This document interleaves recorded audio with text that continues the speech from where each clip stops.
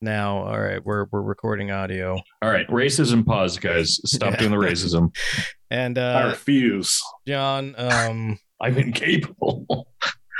we are ready to hit that shit. Hit that shit.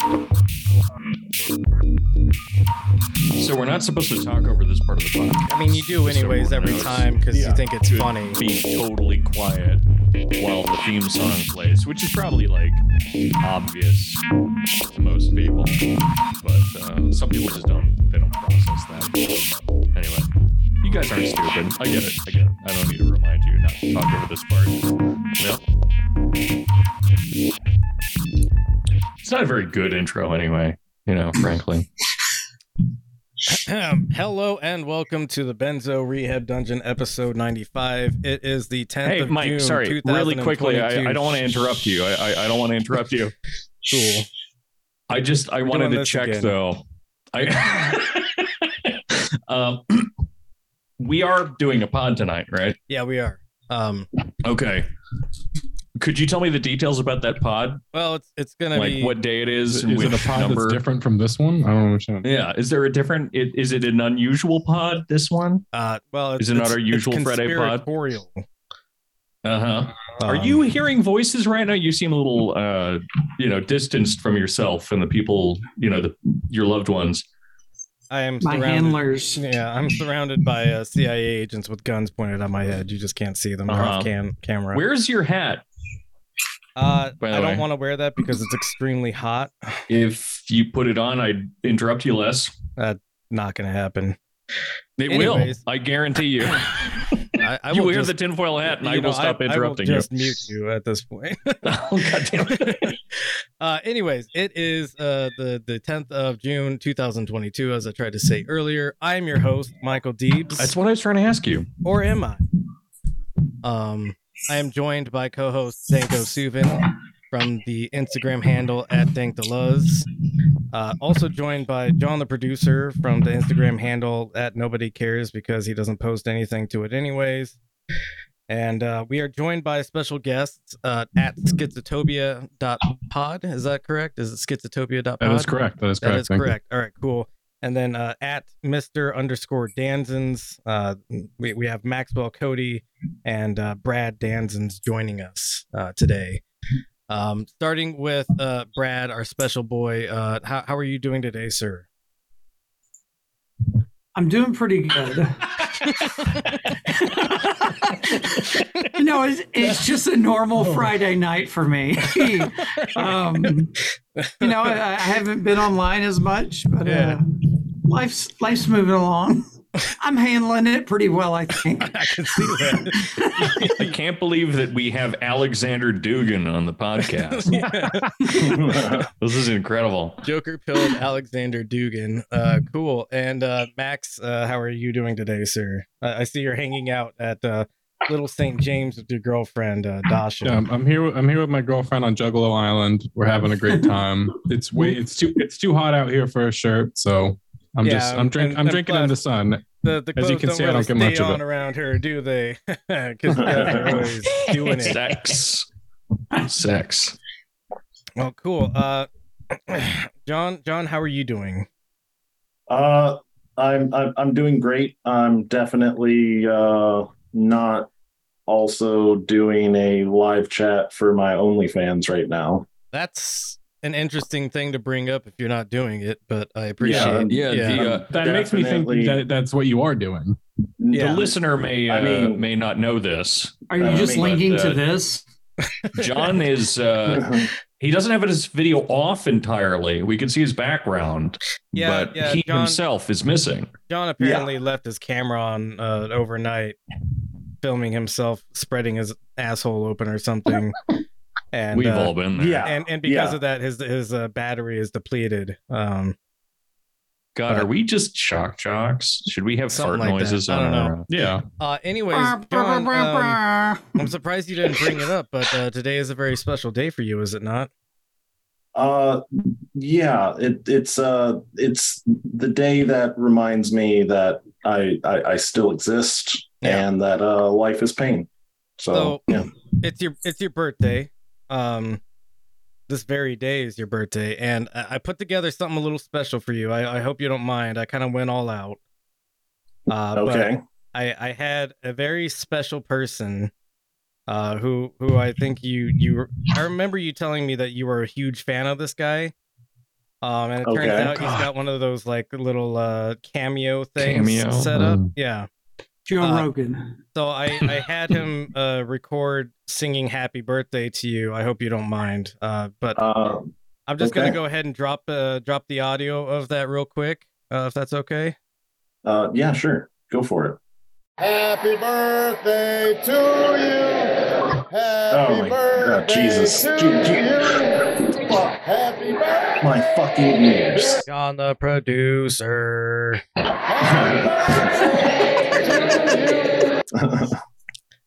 Sorry that was so loud on your end, John. Was that Obama? It was Obama. That was Barack Hussein Obama. Yeah. B. Hussein. It wasn't too loud. It's just that waking nightmares were seeping in through my ears, which is kind of painful. Yeah. I mean, you should get used to that. I gotta hand it to old B. Obama. He speaks English pretty well for a Kenyan guy. That's true. That's true. Y'all remember that Simpsons episode where Krusty the Clown is entertaining the troops? Yeah. And it's going real poorly, and he makes the Saddam Hussein more like so damn insane. Yeah, that was good. Yeah. I thought of that for 8 years when Obama was president. Every morning. I couldn't stop thinking about it. Watch that clip. Carly in the chat says happy birthday, John the producer. So, you know. Do we still allow women in the chat? We almost exclusively allow women in the chat. Yeah. Never on the podcast though. No, well, we've done it, but it's very tokenized, you know. Yeah. Mm-hmm. Yeah. Cool. Dorian, how are you doing today? Well, you misnamed me, first off. Oh, Danko Suvin from the Instagram handle at DankDeLuz, and nobody else. Thank you for that. Well, I don't know how to broach this politely. Okay, well, do it. I don't want to. I don't want to make this dramatic. Yeah. Okay. But it's something we do need to touch on. I did something which to is you, that, didn't I? Yeah, you did. Okay, so at least you're willing to admit that you did the thing that you did. The knowing smile on my face. Okay. Yeah. See, ladies, this is the problem with men, right? Is they always know they did something wrong, but they're never willing to admit what it is that they did in detail. See, I can tell he can read my mind right now, that he did something terrible to me, but he's not willing to say what it is he? I'll say what it is. Yeah, go ahead. I dare you. I recommended a movie to you. I actually recommended it to Max before we started as well. But it's a film by Netflix called Interceptor. Is that what we're referring to? Yes. Would you like to give some thoughts on Interceptor? I would like to give some thoughts on Interceptor. First off, it's a dope-ass movie about a girl boss. I can say that much. Some real Yas Queen energy. It has intense Yas Queen energy. But there's one line. See Queen. Yeah, that's the other thing. So, okay, God, where do we even fucking start? The beginning. So, at the beginning, I don't know that the movie starts in the beginning. It's frankly, weird that the Joker paint face guy is the most rational person in the room right now. Well, no, he just wants to do that weird shit where he says a new kind of background story every 5 minutes. Yeah. So he wants to start at the beginning for a reason. You want to know how I watched this movie? So there's a quote in the film, that I feel like really ends up. It consolidates it all. Hold on. Let me just make sure I have it right. So the way he says it the villain of this film is, he says, well, he mispronounces it in a weird way too, but I don't pronounce Latin well, so I can't criticize that. But he says something to the tune of excitus acta probat. Yeah. No, sorry, I got that wrong. Excitus actum probat is what he says, which is wrong, and it's been haunting me. But what that phrase means, and what shines light on the rest of the film, is it's actually the family motto of George Washington, and it means essentially the ends justify the means. Yep. Right. Except he does something bizarre here with his butchering of Latin, where he says the ends justify the mean. The singular act is justified by the multiple ends. And that has been infuriating to me for no fucking reason. That's but not the even point the is worst part of the movie. No, but it also is. Right. It exemplifies how bad all of this movie is and how lazy it is. Showcase something where they try to do a couple of like intellectual nods to things and they fuck it up. Right. And the whole thing is just a confusing mess. Wait, why did you recommend this movie to me? Oh, because I hate you. Oh, yeah. All right. There's a sorry. So there's a Bruce Willis movie. Ooh. That I just forgot the name of. It's one of his like geezer teasers that he does. Yeah. One of the like mini films that he's just making now. Yeah, it's a movie that he's in for like 3 seconds to say a couple lines, and then he's done now. Him walking away. Hey, he had a stroke or whatever, right? Yeah. Well, old man dumb brains. He got dumb brains now. That's just what happens. But one of these movies, it is a play on a story by Chaucer, The Pardoner's Tale. And that's always been extremely tragic to me because it's a really cool story. But the fact of the matter is that someone that thinks they're way smarter than they are decided it would be cool and transgressive for him to make a shitty action movie that was actually dumb and bad, but other people would get it, right? Because he's actually really smart. Right. So he's going to do The Pardoner's Tale and he's going to reference it inside of a Bruce Willis movie and everyone's going to love it. I thought the same thing was happening here to some degree, and I still haven't made up my mind because there's another, again, Chaucer story about Chanticleer the cock. It's about a chicken. Yeah, cock. Who runs around misquoting Latin all the time and he sucks cock. He's awful. Anyway, but I can't make up my mind about whether or not this movie thinks it's smart. It definitely thinks it's smart. The short and long of it. Definitely. I don't know if that's true. I'm still not. I haven't made up my mind. Before we go too deep into the weeds on this, because we got other things to move on to, but let me give really quickly before you do. Sorry. Okay. All right. Speak your truth. That's my mission tonight, is to be as much of a nightmare as I can. That was last week, but this is a roll now. It's all my weeks now. So it does. I agree. It does think it's smarter than it is, but how many layers does it have? Is my actual question, right? Where, the Latin exists there for a reason. The Latin exists there because it thinks it's smarter than it is. I think that's hard to avoid. But did they get it wrong on purpose? No. Absolutely Shit sounds gay. That's my end review.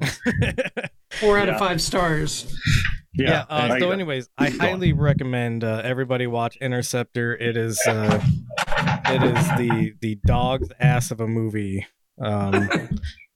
Like I know I say that sometimes about others. I thought Morbius was rock bottom. Is it? No. When you say it's a dog's ass of a movie, do you mean it's awesomely bad, like it's so bad it's fun, or it's just bad? It's so bad that Dorian has been threatening to kill me all day. That is true. I hate watch things constantly, and I also threaten his life constantly. Yeah. But it's the worst medium. Like, it's not the happy medium, it's the unhappy medium, right? Yeah. Where it's right between being so bad that it's funny and being so bad it's unwatchable, right? Like, parts of it are funny. What's the name of the movie God, again? did you really do that? Interceptor. It's called Interceptor. Interceptor. It sounds like it's a right in crust between stuffed there. pizza. It sounds good, Yeah, but exactly. it's grotesque to consume. Like Yeah, you take a bite of it and new start menu stretching. item. It came out this year. Yeah, it came out like a week ago was when it appeared on Netflix. I do not understand. Okay, Netflix makes bad movies. Yeah. Everyone's aware of that, obviously, right? Like, if you've ever seen a Netflix movie, it's a bad movie. But Interceptor I'm shocked that it's a Netflix movie. I'm shocked that they put in the effort to call it. It's only an hour 36, so you're getting worked up over a movie so much longer. That is actually for once pretty normal. Yeah, it's got a reasonable runtime. That's the only good thing we could say about it, probably. I watched it at work today, and it still felt unmanageably long, and like I had to focus on it. Have you guys ever seen Samurai Cop? Yes. Yeah. See, okay. So when I say awesomely bad movie, Samurai Cop's probably probably my favorite awesomely bad movie ever. Because yes, it's a terrible movie, and yes, it's completely incompetent, and yes, to like every bad thing you could possibly say about a movie. But it's so inadvertently funny that it's almost sublime, right? It's kind of the same thing with like The Room. Everybody loves The Room, but I think that one's a little bit better known. Or my other favorite awesomely bad movie is Miami Connection, where it's about a Taekwondo gang that has to take out cocaine dealing ninjas, like this type of shit. Like that's really fucking good one. And it was made by an actual like Taekwondo dojo. They're like trying to make they're trying their hardest to make a good movie that would promote Taekwondo or whatever. But that's the sincerity is what makes it good, right? But there's a lot of movies, a lot of bad movies, especially ones you're going to find on Prime or Netflix or something. They're just bad because they're just lazy. They're just like, they just phoned it in. It was just a job for these people. And it's not good enough to be a good movie, and it's not bad enough to be entertaining. And that kind of shit, that's the worst. That's the worst thing a movie can be. That's exactly the problem here, is that it's both and neither. I was going to It's say, such there's a confusing lot of effort film put into this. where, it's it has funding behind it. Obviously. Right. It has some amount of effort in terms of like the camera work is bad, but it's not offensive most of the time. Like, you don't have boom mics and shit floating around. Yeah, it's competent. But that's it. It's competent, right? And sometimes it extends above or below competence. Like, I think there are a few weird shots of like the ceiling and shit during fight scenes that aren't like angled. It's bizarre. Did this movie's release like coincide right when Netflix's stock tanked? And then they said, we're going to quit making all these shitty movies. I wish. But so one scene of it really sticks in my mind in terms of quality control, which is you can essentially tell nowadays if a movie is going to be good or not by whether or not it uses squibs, which is my way of saying that no movie's good. There aren't any good movies anymore. But do you mean digitally animated squibs instead of the proper like loaded squibs versus the actual ones loaded up in your shirt? This movie somehow, at least in the scene that I can remember in my head right now and has been haunting me, uses neither. They use actual blood. They shoot them their actors. No, but there's a scene where our protagonist, who was this inexplicably Spanish woman, she grew up in Spain. I get it because she was a military brat, but has like this thick Spanish accent as if she's been in Spain all her life. It's a nightmare. She's been knocked on the ground and she has a gun, and then a bad lady stands up and is going to kill her, and she picks up her gun and she fires it a bunch. And because there are no squibs, digital or otherwise, You can't tell what the fuck is happening. Yeah, like you just think she just missed 1,000 times. It's a terrible shot. Yeah, she like empties a clip on this woman, and it's just like, oh, she's just retarded now. Yeah, she's just kind of like it's like nothing happened. Dirks around. Yeah, and then she dies, and it's like, oh, she got surprised by the bullets. Anyways, watch Interceptor. It's the worst film that's ever been made. Sorry, right, we haven't even said the plot. Mike, do you want to do that? Well, yeah, I was gonna try to do that, but you kept interrupting. You're gonna make me watch this terrible movie. I can at least you could at least let me keep some. Well, no, I'll give you a synopsis. Yeah. Like you Mike, if you put on your stupid fucking hat, I'll stop interrupting you. That's not gonna happen anyways. I know. I told you. This is goalpost moving in like 101, right? You know, I put on the hat and then you keep interrupting me. It's like I would never off your shirt, I'll stop goalpost. Interrupting you. Well, if you rub your nipples on camera, I'll stop interrupting you. It's always going to be a new goalpost that I have to meet. I'm not going to fall for it. Is that something you don't want? Anyways, synopsis of the plot of Interceptor. There are two bases on the Pacific seaboard that are charged with carrying out interceptor missiles for nuclear strikes launched by Russia. These interceptor missiles stop the nukes from reaching the U.S. This is all like exposition given in the first like 30 seconds of the movie. And then it goes into like just this dramatic thing about how there's only 12 minutes for these stations to respond, et cetera, et cetera. And basically a terrorist organization has infiltrated the military and taken over both of these bases, but they didn't plan for one thing, which is a female protagonist who's just inexplicably badass for some reason. There's also a weird subplot about how she like filed a complaint against her old commanding officer. Can I talk about that really quickly, and then we can fucking move on, probably, I guess. Because she Me-too'd somebody? Is that what this is? I'm guessing that he does. Yeah, I mean, it's a legitimate complaint, but also it's like way too ingrained into the story in a way that doesn't make sense. Right, and that's all the details, weirdly. Like we were talking in the chat before this about how Morbius was like essentially just a montage because nothing connected to anything else. But this movie tries so hard to make everyone's story, apart from the bad guy, as far as I remember. Like I remember him saying his shit about his dad, but everything else is it just floats off into space. As far as I know, the bad guy is woke, but also wants to nuke the entire U.S.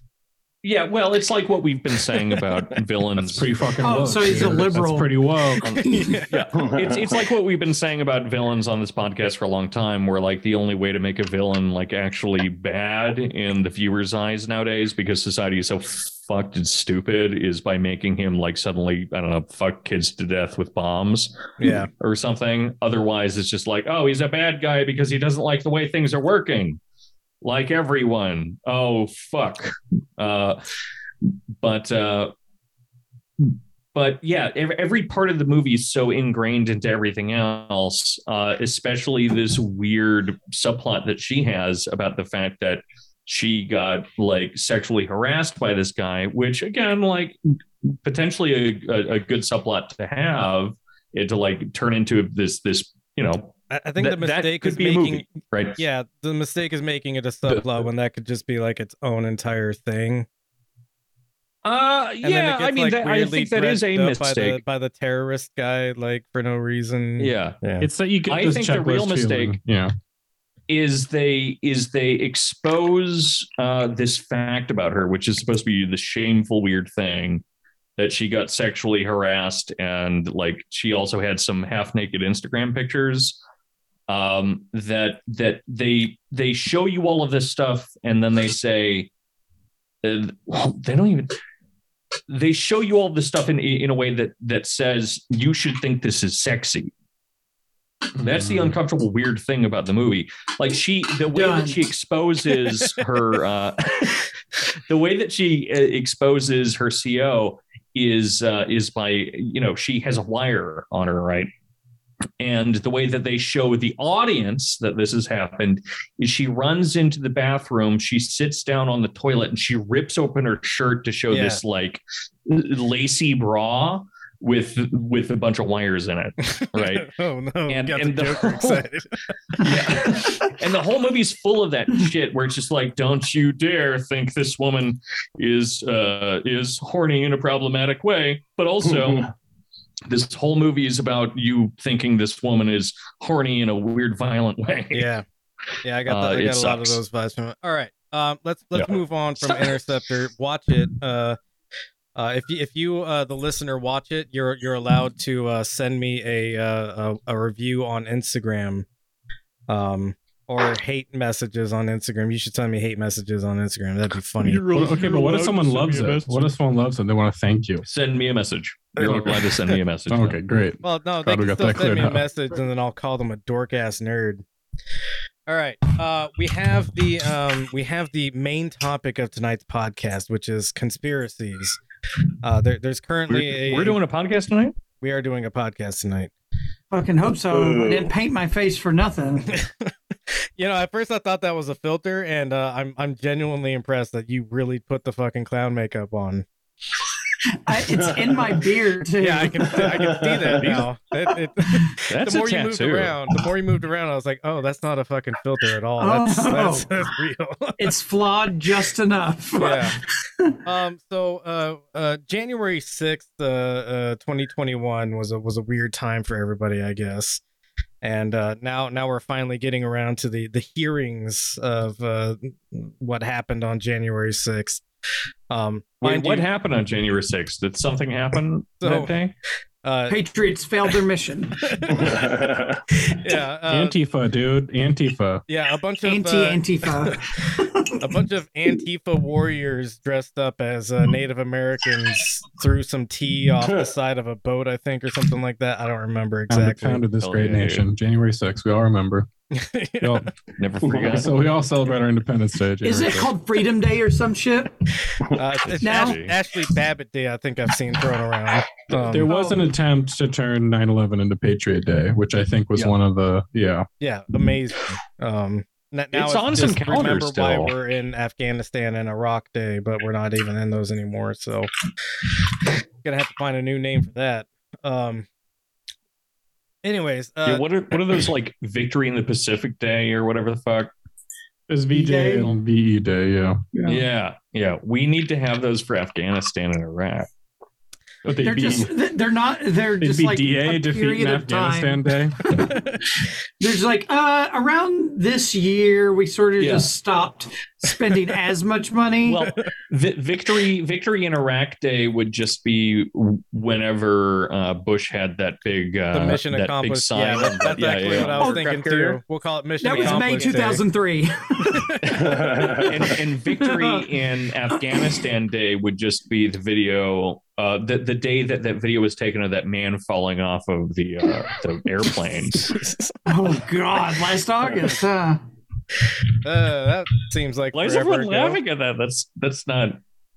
I mean, it's a funny suggestion. No, that's almost a year. Is what it was. I think we should honor him. I don't know why everyone's being like this. Yeah, I get it. Thank you. Well, I guess it's like the last victim of 9/11, if you think about it. You know, he should be added to the 9/11 memorial. Just a little sticky note at the bottom. Guy fell off airplane. The asterisks. Oh yeah, this guy too. As the last victim of 9/11. It's like a shitty printout of the picture of him falling. Arrow pointing. This guy as well. There was 9/11 and there's long 9/11. It's like long COVID. Yeah. Oh yeah. It's all. We're still suffering from long 9/11. There's some people who kept suffering from long 9/11. Yeah. Anyone that's ever gone on a flight since then. Since 9/11? Yeah. Oh, that's right. I get it. You gotta take your shoes off and shit now. This is bullshit. You can't just walk back to the gates. Yeah, that's the most bullshit. Yeah, you can't just like hang out with your family by the plane before it takes off. I can't just walk into an airport and go directly to the bar now. I have to have a reason to be there. Yeah. You guys don't remember what airplanes were like in the 90s, and I do remember that. Yeah, I do. It was a free for all. My first ride was in 01. To go to. I think it was June 01 was my first airplane ride. And then my second airplane ride was after 9/11, and it was bullshit. Yeah. Where'd you go? They changed so much. What were you seeing? I was leaving boot camp for home. I knew that. Like a dope. So we have we got to go back to January 6th, guys. We've really devolved here. Oh, sorry. No, it's okay. Don't apologize on this podcast. This is normally how it goes. That's why I'm still here. Yeah. No apologies. So we have Liz Cheney, who's an integral part of the committee for January 6th and everything bad that happened because of the big lie that was perpetrated on January 6th. She gives this heartfelt opening statement. We're not going to watch it because we're going to end up running low on time, I think. And we really don't need to see this demon spawn talk because this is obviously the daughter of Dick Cheney, the guy who lied us into Iraq. So that sucks. Go ahead and go to the next link here, John. Alrighty. You know, if Liz Cheney and her father were there on January 6th, more than just Babbitt would have died. Yeah. Freedom died. Freedom died that day. So Liz Cheney infamously defended birthers. I alluded to the birther movement earlier when we were talking about Barack Obama. That was a joke on my part. But Liz Cheney defended birthers? Yeah, she defended birthers a long time ago, back when she was a more cool Republican. So you know, somebody who's going to spend a lot of time talking about the big lie that happened on January 6th was an integral part of playing an advisory role during the Iraq War and getting us involved in the Iraq War, and then also defended birthers. John, if you would like to go to the next link. Do you remember who funded a lot of that? Was it Soros?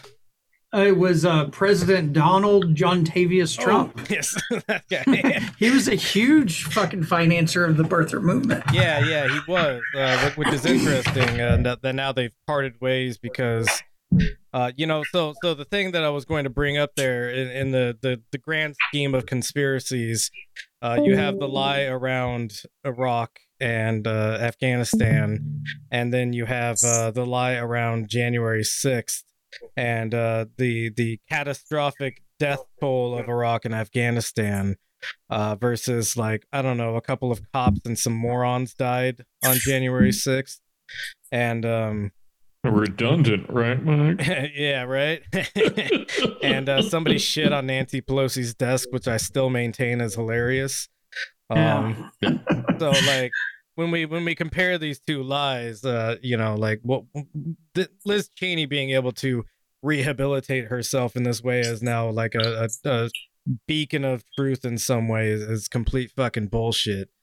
So I hold on, because I have not been following this at all.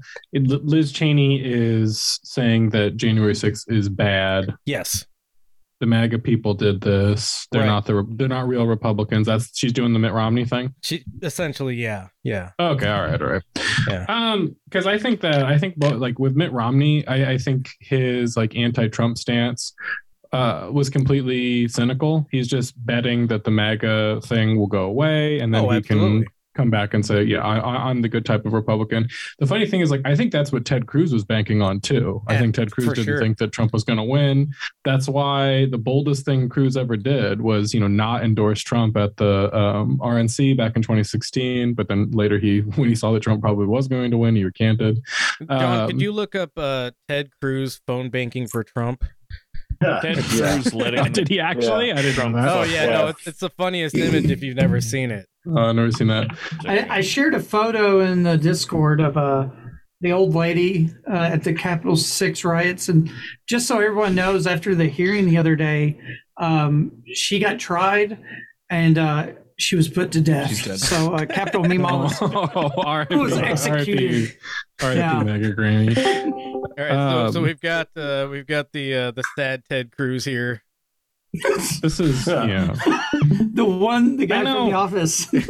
I know it's like a very cliche thing to say, but I feel like people do forget, and so it just always has to be repeated. But politics is a very cynical game, and people are always just hedging their bets. Yeah. And I feel like if people just reminded themselves of that more, they wouldn't have to get so upset about this stuff, right? Because Liz Cheney was a birther when that was cool, and that was like the Tea Party thing to do, or that was a way to get the Tea Party riled up, whatever it is they were doing back then. And now she's like, this MAGA thing might be going south. Time to jump ship and say it was a conspiracy. And what's the picture that Brad sent to the old gal? Yeah, it was just John. If you could please bring that up for the audience. Come on, John. Yeah, get on it. But it's so scary. That's not the picture. No, go into the chat. Yeah, that didn't work. Are you a producer? Are you a producer? John, just look up January 6th old lady. Yeah, that's literally what I did.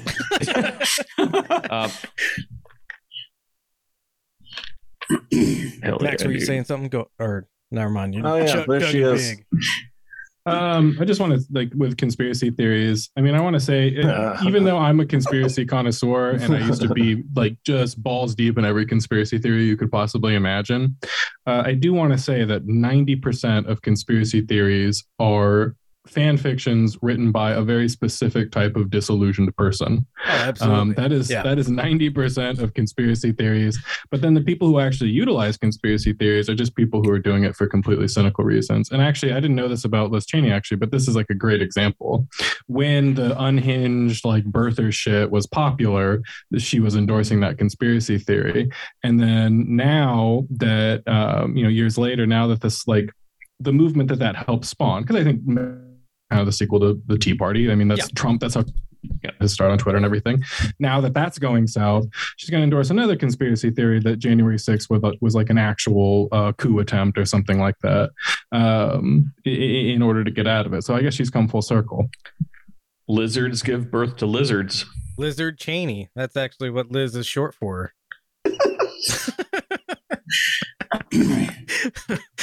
Was that anti-Semitic or I don't know.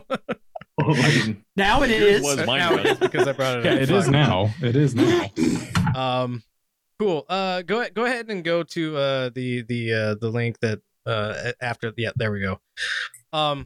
So this was a surprising statistic to me. It turns out only 15% of Americans believe that Satan worshiping pedophiles run the government. So 85% of people are in the dark. Well, yeah, that's the thing. How do you define Satanist? Because I would answer this question. See, I think this is the error that's being made in this polling is that there are Moloch 7 or 8 confounding exactly variables. It's Moloch. Yeah, Moloch isn't actually Satan. He's a demon. So demon worshipping pedophiles run the government. And a lot of us believe that it's just pedophiles running finance in government, not necessarily media. Some people think that it's Satan worshiping, just Satan worshippers running only the government. Right. Some people think there's a lot of ways to cut this cake. Media. There's a lot of ways to cut this cake. Yeah. Do you all remember the savings and trust scandal of the 80s? I was John not alive during most of that. Okay. I was a baby, but it was a big deal during the 80s. John McCain got caught up in it. They were moving money around in really shady ways and whatever, blah, blah, blah. It's like a pyramid scheme. And then it ended up being tied to a very small Satanist organization within the Air Force of high-ranking.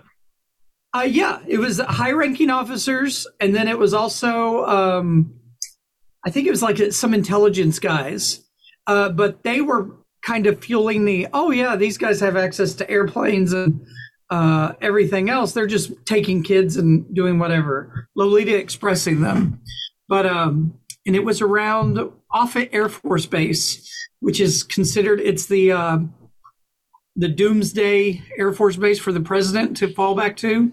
Mm-hmm. So everything crashes around. So, yeah, these Doomsday Satanist worshippers were caught in money laundering with John McCain and kind of alluded to kid stealing. So I guess it's kidnapping. Are you talking about? I think it's something different, but it's something that has a lot of overlap. There was the Franklin credit scandal, which was essentially like a credit union kind of setup that also was doing child kidnapping. I think it's that. Yes. Yeah. Yes. I wasn't aware of all those details, but I believe them. So either these are very similar things that happen a bunch. Surprise. Or they're money laundering pedophiles, which has a lot of information kind of backing it up. But yeah, the Franklin credit scandal, check it out. It is a fucking nightmare. It's really cool. And it's real. It's real. It's a thing that no one can argue is fake. It's documented, gavel banged real. Another interesting thing that I found while I was putting some links together for this is in Germany, there was a state-sponsored program for a while. There was a psychologist. I'm blanking on his name right now. But if you look up Germany state-sponsored pedophile foster homes, it'll come up.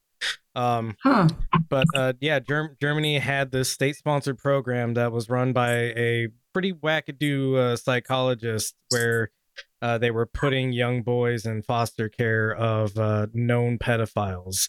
You know where I heard about this? Cumtown. Oh, well. Sorry to bring it up another podcast, but no, it's fine. We talk about that sometimes here. It's an important thing. Yeah. No, Cumtown is the best way to find all of your pedophile conspiracy news. I'm not even kidding. It's true. Yeah. So that first article right there, John. So yeah, sometimes the government do be doing pedophilia. What's the experiment? What were they testing? I don't know. It was something along the lines of like testing whether or not these pedophile guys were like actually just searching for like a meaningful connection with a younger man, like a son sort of relationship. And obviously it wasn't that. It just turns out they're pedophiles. Would you call this like a Nestor type relationship? Yeah, Nestor. What's his name? Matt Gates. Gates's assistant / son. Yeah. I can't imagine what the rationale would be, but well, maybe what a serial rapist really wants is just a wife, So like if we just give them like a mail order bride, that'll like fix the problem or something. That's unironic incel like belief, right? That's some actual incel ideology. There's this one guy on Twitter rape so much if we just got them wives that they could rape. Yeah. There's a Noah Berlatsky. He's now private on Twitter. Or actually, he may not be. But he's a part of a big organization that advocates that pedophiles should be, to help them not offend, they should be, one, given childlike real dolls so they can offend on those. And that stuff like sex offender registry is unconstitutional and just places a stigma on them when there's just normal people that want to fuck their childlike real dolls. Perfectly normal behavior for... Perfectly normal. Yeah. Fucking and it's Jesus. Like, holy shit, John is here. Yeah, John's been here the whole time. Yeah. He's just been quiet because he gets nervous around shirtless men and jokers. Beautiful shirtless men. Yeah. Okay. Go ahead and go to the next link. That would be this one. We alluded to it earlier, but we're getting to it, baby. I'm gonna roll the sleeves. We identified the error in the previous poll that only 15% of people think that Satan worshiping pedophiles run the government. Again, the error is that Moloch is a demon, not Satan. And there's this thing called the Bohemian Grove, which a bunch of presidents have been caught at, seen at, and participated in. Right here, I believe this is Reagan and Nixon. famously where the Manhattan Project was started and thought of. Yeah, the Manhattan Project which has done nothing bad for the world to date.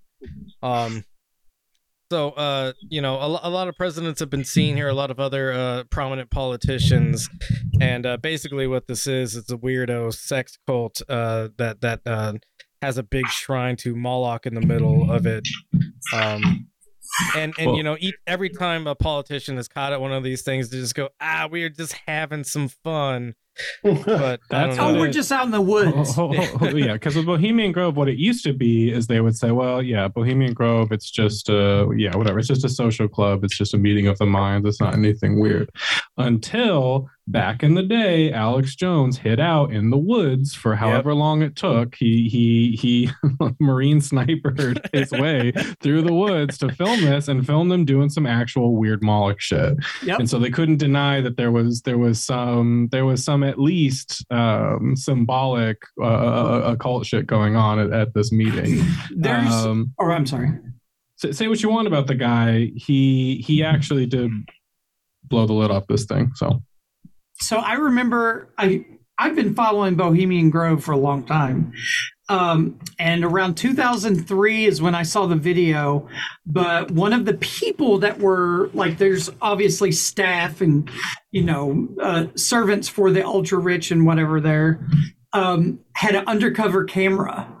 And they were videotaping them, like, the day-to-day, what goes on. But then they also, the same thing as Alex Jones, were able to get a clip of the ritual, whatever they were doing at night at the Big Owl statue.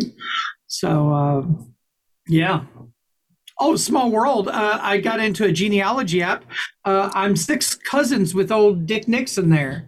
That's why I brought this up, because I wanted you to actually answer and respond to your association with him.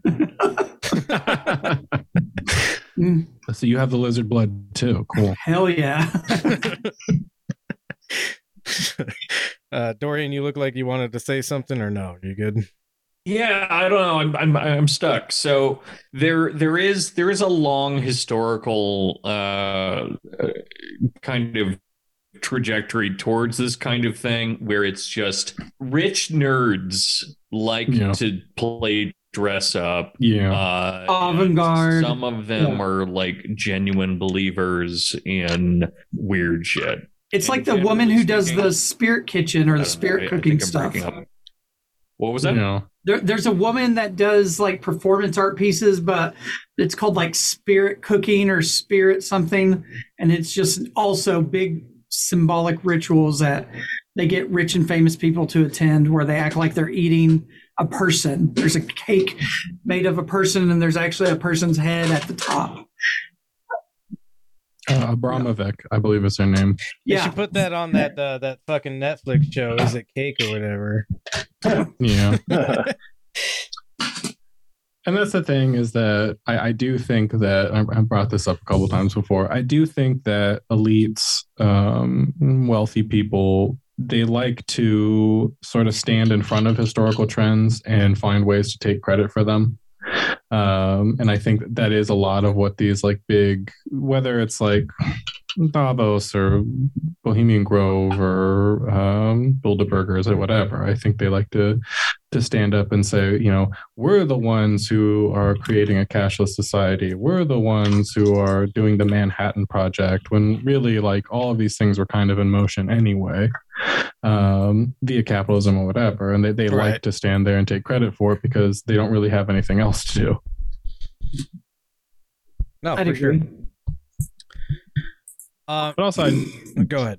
Sorry. Before I forget, I do want to say about like the whole pedophilia is like a mental illness or something, because that's something I've been back and forth about, where I understand, there are actual theories about how you could be chemically imbalanced and this could make you a pedophile or prone to it or this sort of thing. However, what stands out to me is, where do you find the pedos? Often you find them in the elite, right? Like, there is some truth to this. We find it in whether it's like the Catholic Church or it's Epstein or it's these other like rich and powerful people. And it kind of makes me think that it really is a class thing where if you're a person of means, you think you're sort of above the law, and what is there for, what is the one thing that money can't buy, or you normally can't have. And that kind of makes me think that it's just a power fetish. It's not some kind of like chemical imbalance or mental illness or something like that. No, I think you're pretty much right on there, and I would agree with you on that. Where, yeah, I mean that's why like moderately affluent people go somewhere like Thailand, where child prostitution is more prevalent. It's because they've got this little taste of power. They don't feel quite comfortable exercising it at home, and so they go to some place where they can run a little bit more free and do whatever they want and get away with it, sort of thing. I mean, that's kind of like the entire appeal of even something like Las Vegas, where everything stays in Vegas, where you get again, this is less moderately wealthy people who are taking a little vacation to this place for a weekend or something like that, and getting away with doing whatever they want. And I've gone to Vegas before, and my like big thrill was being able to get drunk in the middle of the street and do whatever, like do some LSD. What's new? And get away with it. Yeah, I mean, what's new except for I was in the middle of the street. But yeah, I mean it's all this kind of like power fantasy that derives from people who get a little bit of wealth to their name, and they're not fulfilled by anything else, so they try to find some weird way to like express that power, I guess.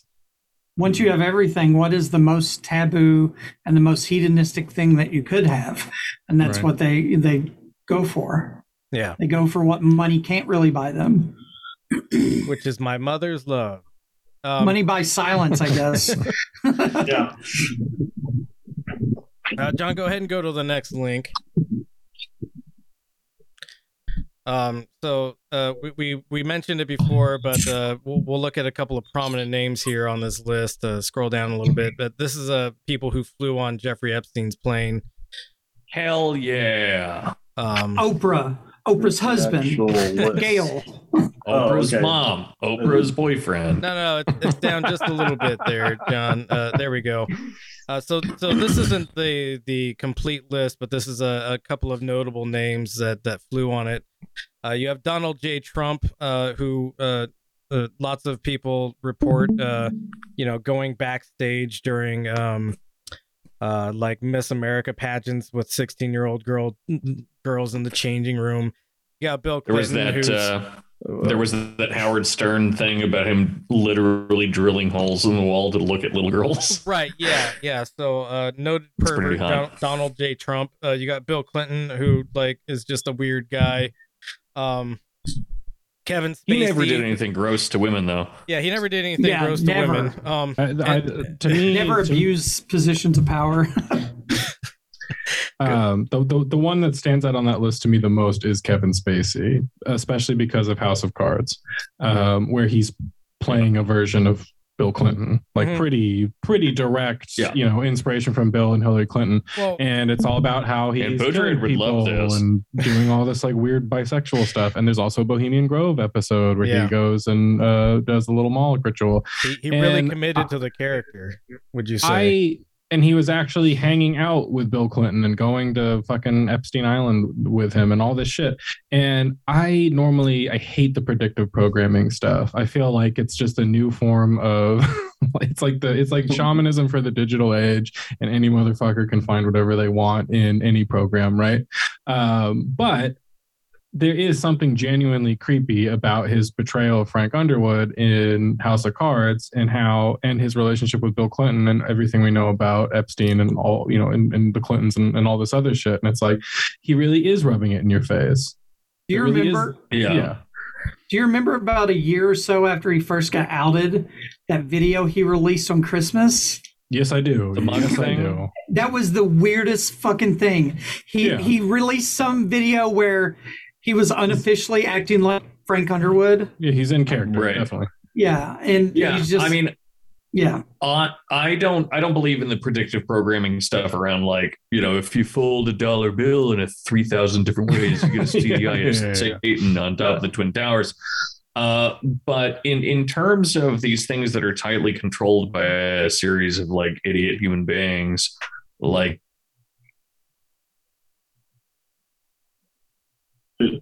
did Dorian cut out? The deep state took him out, dude. Yeah. He was just about to blow the deep state. Took him out. You guys didn't see the black bag go over the fox's head, did you? That's why he put the filter on. Chris Tucker's always the one that sticks out to me. It's like, come on, man. Would Jackie Chan approve of that? just come on, man.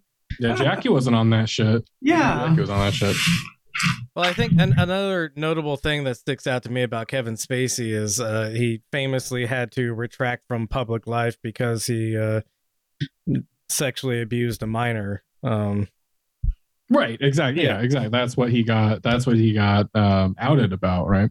Right. Publicly, he was doing that. Well, that's actually how he came out. Was they accused him of sexually abusing a minor that was a male, and he said, "Yep, you guys Shield, are right. Yeah. I'm gay." And it's like, yeah, we're ignoring a couple of major issues here. He made it, yeah. Look at the peasants coming to kill the gay man. Yeah, right. I remember the meme. The meme was a Kevin Spacey Pokemon, and it said, "Kevin Spacey uses Rainbow Shield. It's not effective." So Dorian appears to be back. Did you want to say a couple more things, Dorian, or? I'm calling Spectrum right now, actually. I'm going to yell at people. Okay.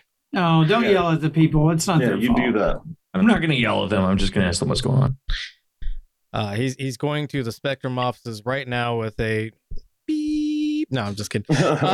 So other names on this list, Bill Gates, Prince Andrew, who famously doesn't sweat, and that's his defense for whether or not he had sex with one of Epstein's teenage girl concubines. What a British thing to say. I know, right? Well, actually, I don't sweat, so possibly... you think I sweat like a commoner? Right. Robert F. Kennedy Jr., who sucks. I don't know anything about violinist Itzhak Perlman, but I'm sure he's not a cool guy either. I mean, I will say I don't think everyone necessarily who flew with him, because the other thing is Epstein was obsessed with wooing anyone who he saw as being smart or having power. Sure. Yeah. So I don't necessarily think that it means that they all were actually like pedos or something like that. But the other thing is, like, the people who we know are like confirmed sex offenders who were like hanging out and going to the island with him. I feel like that is pretty fucking telling. Yeah. No, for sure. U.S. Senator John Glenn and former Senate Majority Leader George Mitchell. You can actually, John, go ahead and go to the next link. Again, not everybody on this list is a pedophile, but there's this fun website called Epstein'sBlackBook.com, and you can look at all of the passenger manifests of the flights that he recorded. Actually. And speaking of predictive programming, the one guy, you know how they always say, like, Simpsons predicts the future and most of those are stupid? Yeah. Who actually was predicting the future was Seth MacFarlane and Family Guy. Like, all the people he calls out, a lot of them all got fucking outed later. So, like, he called out Kevin Spacey on Family Guy. That's right, he did. He called out what's his name? The LA dude. I can't remember his name. The really bad dude, the film producer guy. Why can't I remember? Weinstein. He called out Weinstein. He called all these people, dude, and it was all true. Yeah.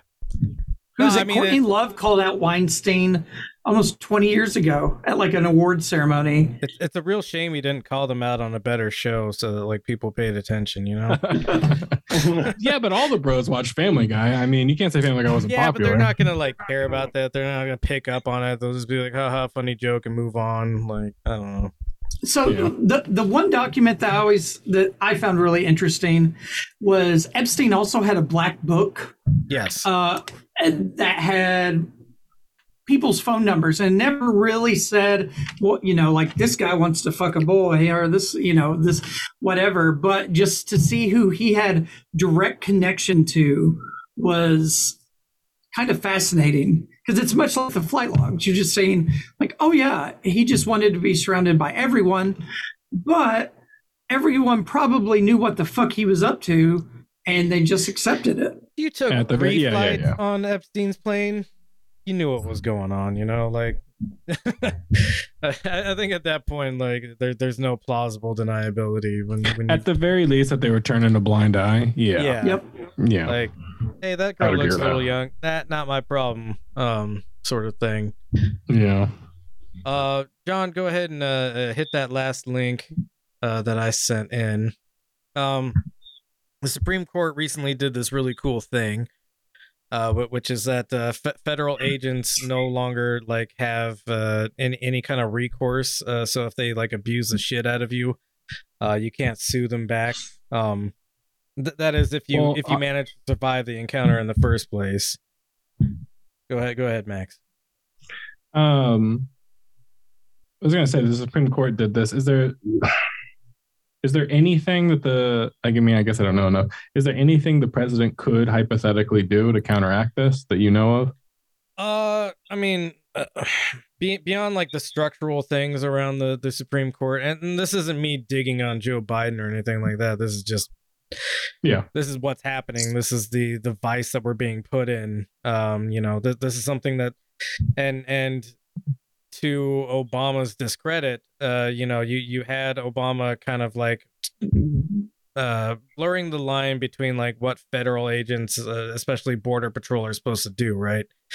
And Trump capitalizes on this and, uses these pre-existing frameworks to say, if you're within 100 miles of a border, federal agents have legal jurisdiction over you. So that's where you got Border Patrol showing up at Black Lives Matter protests in Portland because they're within 100 miles of the border with the ocean. Now what's happening? Something absurd. Oh yeah, it's super fucking absurd because not only is it not really their job to police, in these areas, but like they're clearly being used as like a semi-Gestapo force at this point, black bagging people off the street essentially, as we saw back in the 2020 fun time riots. But now the Supreme Court has essentially given immunity to these federal agents so that even if you're not like crossing a border or anything like that, if they decide to use a Border Patrol agent to break into your house and like arrest you or whatever, if they're unnecessarily rough with you or they like beat the shit out of you for no reason when you're compliant, you can't really sue them anymore. So maybe something to look at and be alarmed about. Interested in people's thoughts on this, though. Well, people would be angry about it if Trump was still in office. And I was just looking this up right now. I remember back in the day, I got into an argument. Both of my parents are like staunch liberal Democrats, love Obama, love the Clintons. You can't say anything bad about the Democrats. I remember Obama, not only did he keep the Patriot Act going, but he expanded on it with the, what is it called? National Defense Authorization Act, which basically allows for indefinite detention That's right. Yeah. In a case of national emergency or something like that. And I remember even in his signing statement, he said, I would never use something like this. And it's like, dude, for a guy who talks about being a constitutional scholar, that's not how we make decisions, right? Yeah. We don't make them based on what individual presidents will do. You're supposed to be thinking ahead into the future. And I remember arguing about this with my parents and saying like, no, this is like really bad. This is like maybe the worst thing Obama ever did. And they were like, well, he's never going to do anything with it. I'm like, just imagine like how upset you would be if in a couple of years a Republican used this. And, well, and that's the thing. I think like in the grand scheme of things, I think, the liberal Democratic Party sort of line or belief was that Obama would do his 8 years and then, like Hillary Clinton literally ran on "it's my turn." And I think the belief was that, Obama was just going to kind of hand it over to Hillary Clinton and Hillary Clinton would keep on, maintaining the course of the ship, so to speak. When Obama won, people said that the Republicans would be out of power for a generation. Yeah, right. And that was the expectation was, there's no way this will ever get fucked up. And it turns out that like Obama does a bunch of like really shitty economic things to people that leaves them, completely disillusioned with the Democratic Party. Also lets a bunch of really conservative forces kind of roll back voting rights in a lot of their districts and stuff like that. And you get all these things together where Trump is now president and Trump has been handed all these keys that he can just use whenever he wants to. And he does exactly what he can do with them. You know, people talked all the time about how Trump was always just constantly overstepping. And it's like, no, this is everything that Obama set up for him. He's just using it. And he played by the rules. Yeah. Disingenuous in a lot of cases, but not so far beyond the rules that were set forth that we can really say that he was like breaking rules all the fucking time. Right. When you spent 20 years expanding the executive branch and its power, pretty much to be giving the executive branch of the government a blank check on everything, through the war on terror and afterwards. What did you expect? Yeah, exactly. So one thing, that 100-mile inclusion zone around the border, the one thing that really sickened me by it is that 66% of Americans fall within that border. And so that means two-thirds of America can, a border agent could just come rough you up and then fucking flip you the bird and drive off. Yeah, I mean, not that, they probably do that, but. Yeah, I mean well, in any case, it definitely violates several boxes on the Bill of Rights, actually. So, yeah, agreed. And we should vote these justices out.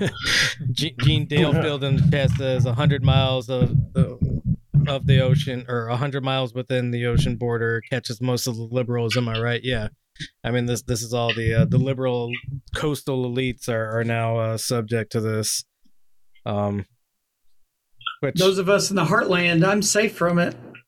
Well, we're so happy for you, Joker Brad. That's why I can paint my face like this. Yeah. I can go Walmart like this. No one's going to blink an eye at me. I mean, if you went to Walmart like that, I think Border Patrol wouldn't stop you.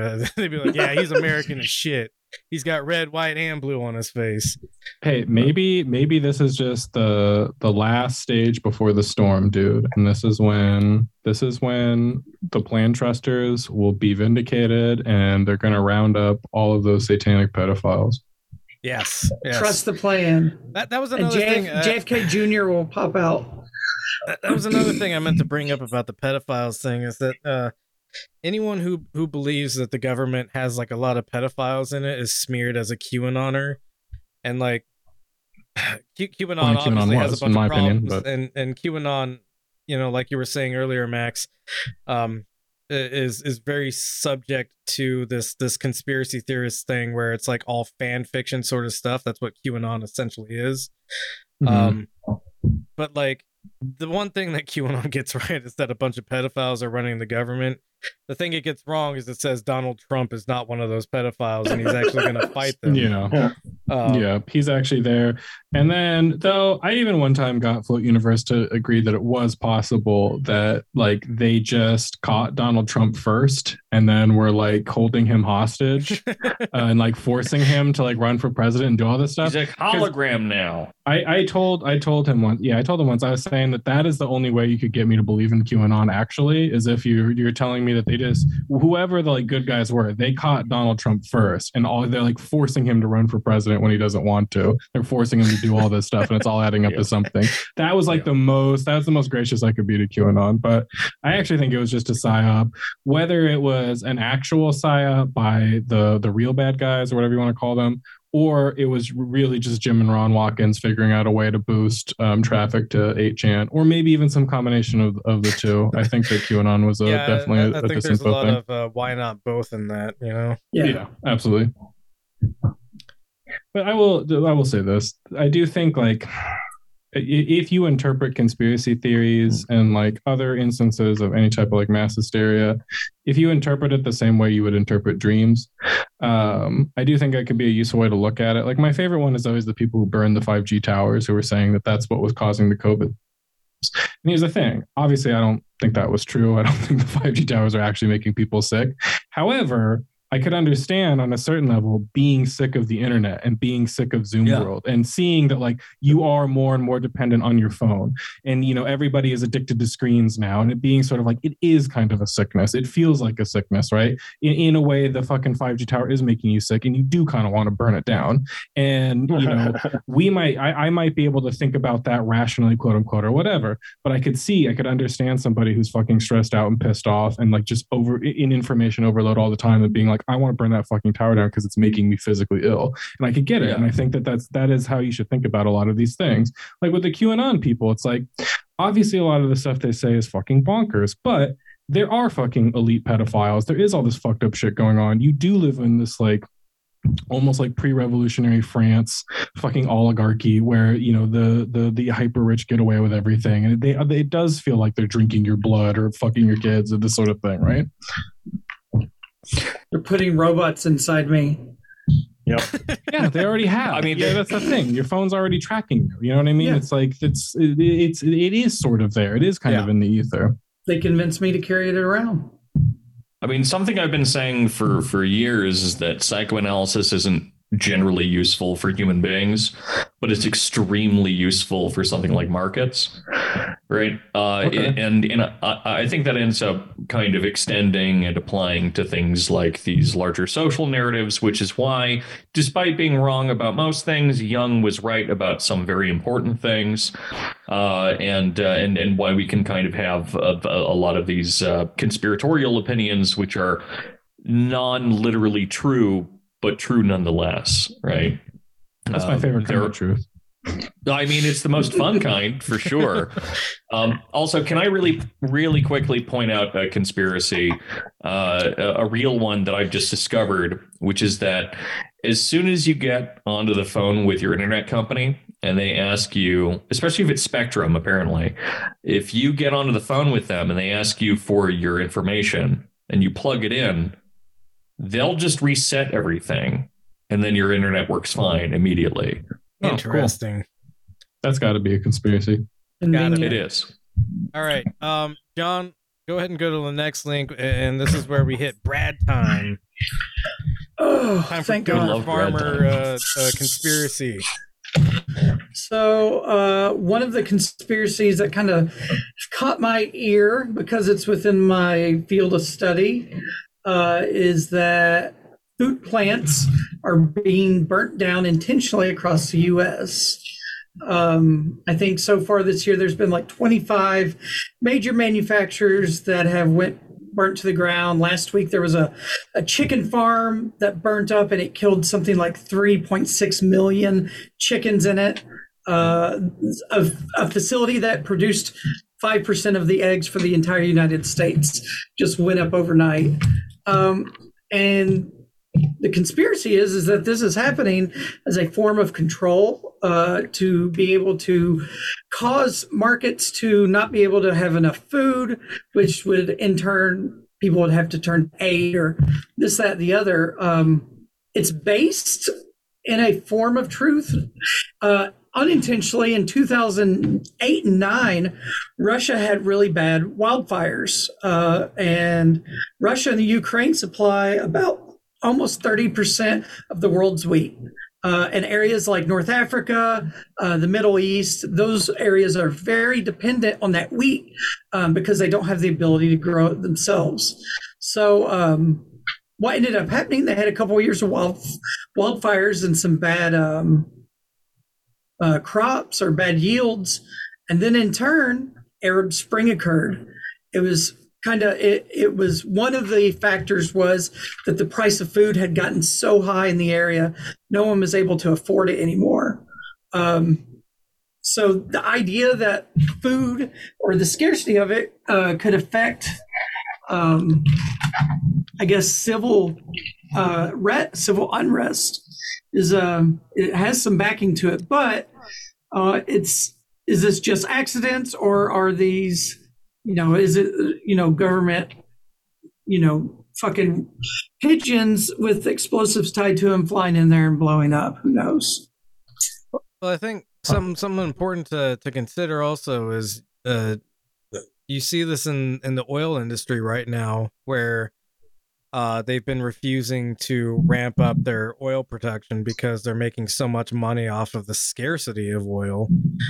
So I think there is an incentive, even if these are accidents, to let these accidents kind of spiral out of control, so that you do have a scarcity in the market. And that's what most of the inflation problem is right now, is just companies fired a shit ton of people over the last 2 years because of COVID and whatever, and they've used that smaller production scale to justify raising their prices, which has turned into, them not having to put nearly as much into production in terms of investment, and they're still reaping these massive profit rewards on the back end because they're selling the product for way more. Yeah.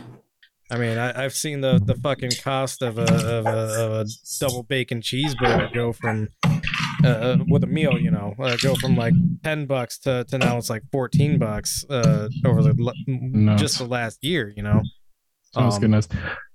Go ahead. For the first time in almost a year, I was able to buy lamb today, and it was like a big deal. Yeah, right. Yeah. I have not. Lamb is one of my favorite things in the world to eat. I used to have it at least once a week. Have lamb night, and about a year ago, give or take, it just disappeared. I mean, I couldn't find it anywhere. And today, it wasn't even like an actual nice rack lamb. It was it was ground lamb. I'm still very happy. I was like ecstatic to see like two pounds of lamb just sitting there at the grocery store today, but. It's funny because it feels, quote unquote, it feels like a third world thing to just, have scarcity in America. If you grew up in America, even relatively poor, there was always everything you could ever want, at least on the shelf, even if you couldn't always afford it, it was at least on the shelf. To not even be able to get it's kind of crazy. I do kind of think. Go on. I do think that sort of like our post-COVID world, to use a stupid term, but in our post-COVID world, it could be that so many essential workers, the people who actually do the real work in society is what I mean by essential worker. So many of them either got COVID or got long COVID or just quit because who wants to work for $10 an hour when you're gonna in a slaughterhouse? In a slaughterhouse, right? Mm-hmm. And you're absolutely right. So many people leave that, the system starts to break down, the institutions start to break down. So you start to have more industrial catastrophes. And all of these people in our quote unquote post-industrial economy, all these people who are like working in service jobs and working, whatever bullshit computer jobs and all this like post-industrial middle management stuff, it's like shocking to them for some reason to see that, oh, this shit doesn't actually work when you don't have people to work it. It's not just an algorithm that you can fix or something like that. I could see that. As far as like the conspiracy angle goes, I'm not sure. I don't get it. It would seem like the people in power, unless you were trying to convince me that this was somehow like right-wingers doing this to undermine Joe Biden, because I don't see how this would help Biden or the people in power to have a food. Well, then once food becomes a complete scarcity, the only organization that would be able to fund or be able to have the logistics to get it out to everyone would be like the government. And that's they're going to feed us Soylent Green or something? Who knows? Fucking sea kelp, I guess. I think there's a conspiracy that makes more sense here, which is just that if your wife develops a brain disorder where she thinks that you're cheating all the time, that's the moment where you want to start cheating on her. Right. And what I mean by that is that, did my internet just fuck out again? No, you're good. No, you're fine. Oh, maybe it did. Oh. So a few of the other things that are going along with these fires. Did it? Well, you're sort of back now, maybe. I think it did. Still. Oh, I'm fine. Now I can hear you. I lost you guys for a second there. There we are. We lost him. Now he's back. No, unless it's fucked again. I fucking hate this shit. I'm going to kill myself. Well, I'm going to kill everyone. I'm going to kill my neighbors. And I'll I'm get going to you kill myself. demonetized. I can't take it seriously when it's a cartoon fox saying it to me. Yeah. FBI. That's not Danko saying it. That's cartoon Fox Danko, who is a different person and imaginary. Which is what I'm assuming he's going to say in court. Yeah. Your Honor, I was cartoon Fox Danko at that time. So some of the other things, like Max mentioned, one is at the production level of slaughtering. You cannot right now. The backup on like a beef is 18 months. So if you have a cow today that's ready to be slaughtered, most facilities can't get to it for a year and a half, because during COVID there was that big pause, or there was a big, everyone left those facilities. They weren't allowed to or keep them running due to health regulations, and you can't get somebody to go back there and do back-breaking work for $13 an hour when they could go do something else. Yeah. So on the subject, another thing that Max brought up when he was talking, the idea that you had a bunch of people quit their jobs, and these were the people who were more or less kind of running the operation on the ground floor level, right? This recalls in my mind something that happened when the John Deere workers went on strike. And when the John Deere workers went on strike, they had a bunch of like managerial office workers try to run the operation for a bit, and they had a shit ton of accidents because these managers weren't used to running like the day-to-day actual operations of the machines and the plant. They weren't forklift certified. They weren't forklift certified, which, you know, I am, but you know, some people aren't. That's actually a myth, by the way. Big conspiracy time. Forklift certification is a subject to like every 2 years you have to retest, and you have to retest on the specific machine that you're working with. So there's no universal forklift certification. That's a lie. Got to blow the lid off of that one. Oh. But anyways, you know, like some of these fires are probably just people who don't know what they're like, either new hires who don't have any like you know, like established leadership like on the ground floor that know the ins and outs of how to do the job correctly, fucking things up because they just haven't been trained properly. Yeah, and there's also unmaintained facilities due to the loss of work. I mean, yeah, I work in maintenance, and right now trying to get any kind of contractor for fire services or just any kind of like specialized field, it's a fucking nightmare. Yeah. So the last part that's going along with the conspiracy, well, it's not essentially a conspiracy, it is happening, is the price of fertilizers have in some cases tripled in the last year. This is exactly what I was saying, but yeah, go. No, yeah, the number one exporter of potash was the Ukraine, and that's, now they can't get it out. You have a link for this, correct, John? If you could find that. So there's been an increase. Yeah, is that what we're looking for? That one, maybe. Fertilizer. Yes. While we're trying to find this, I would just say. So I don't know when I cut off. So sorry, this is bad radio. But I would say that if you're already having things like shortages of chicken or whatever, like you were having throughout when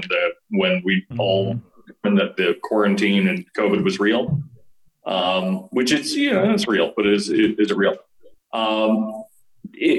If we already have all these crises occurring, and we already have all these logistics failures, and we already have expectations of different types of commodities increasing extremely in cost, then that's the time when you want to start having things like fires at your factories, especially if they're like either superficial or you can play them off as being bigger than they are, because that's when you can charge more and more.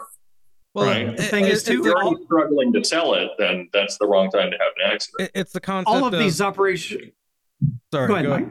Well, I was going to say it's the concept of disaster capitalism, right? Where the hurricane obviously has an effect on the local economy of production or whatever, but it also means that you can sell packages of water for $100.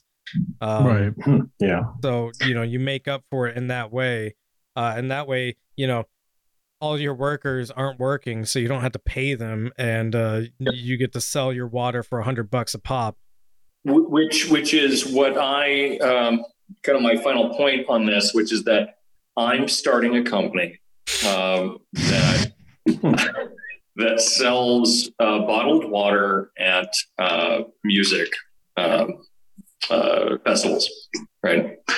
But the one thing that's different about what we do is that we pay one person some ludicrous amount of money. We haven't decided on the price yet, but I know it's going to be insane, to simply wander through the festival, accidentally tripping and eating shit with a big old bucket of water.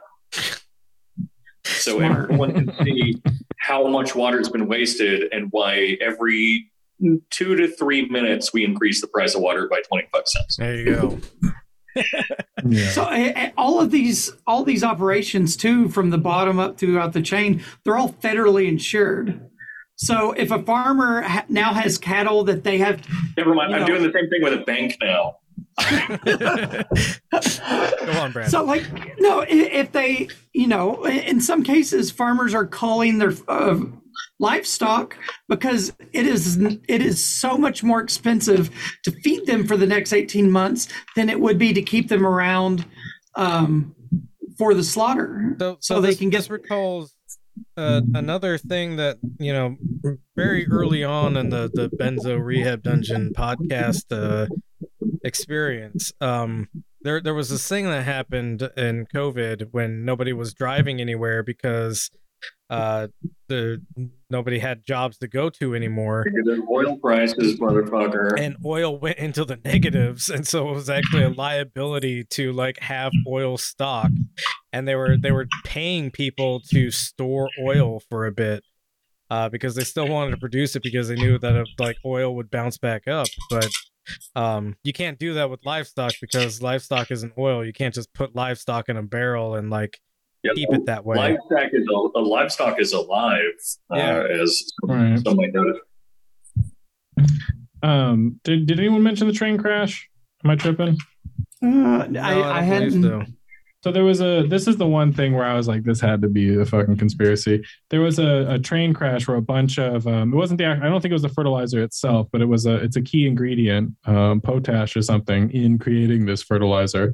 And this train derailed and just destroyed a bunch of it, and obviously drove up the price of this fertilizer.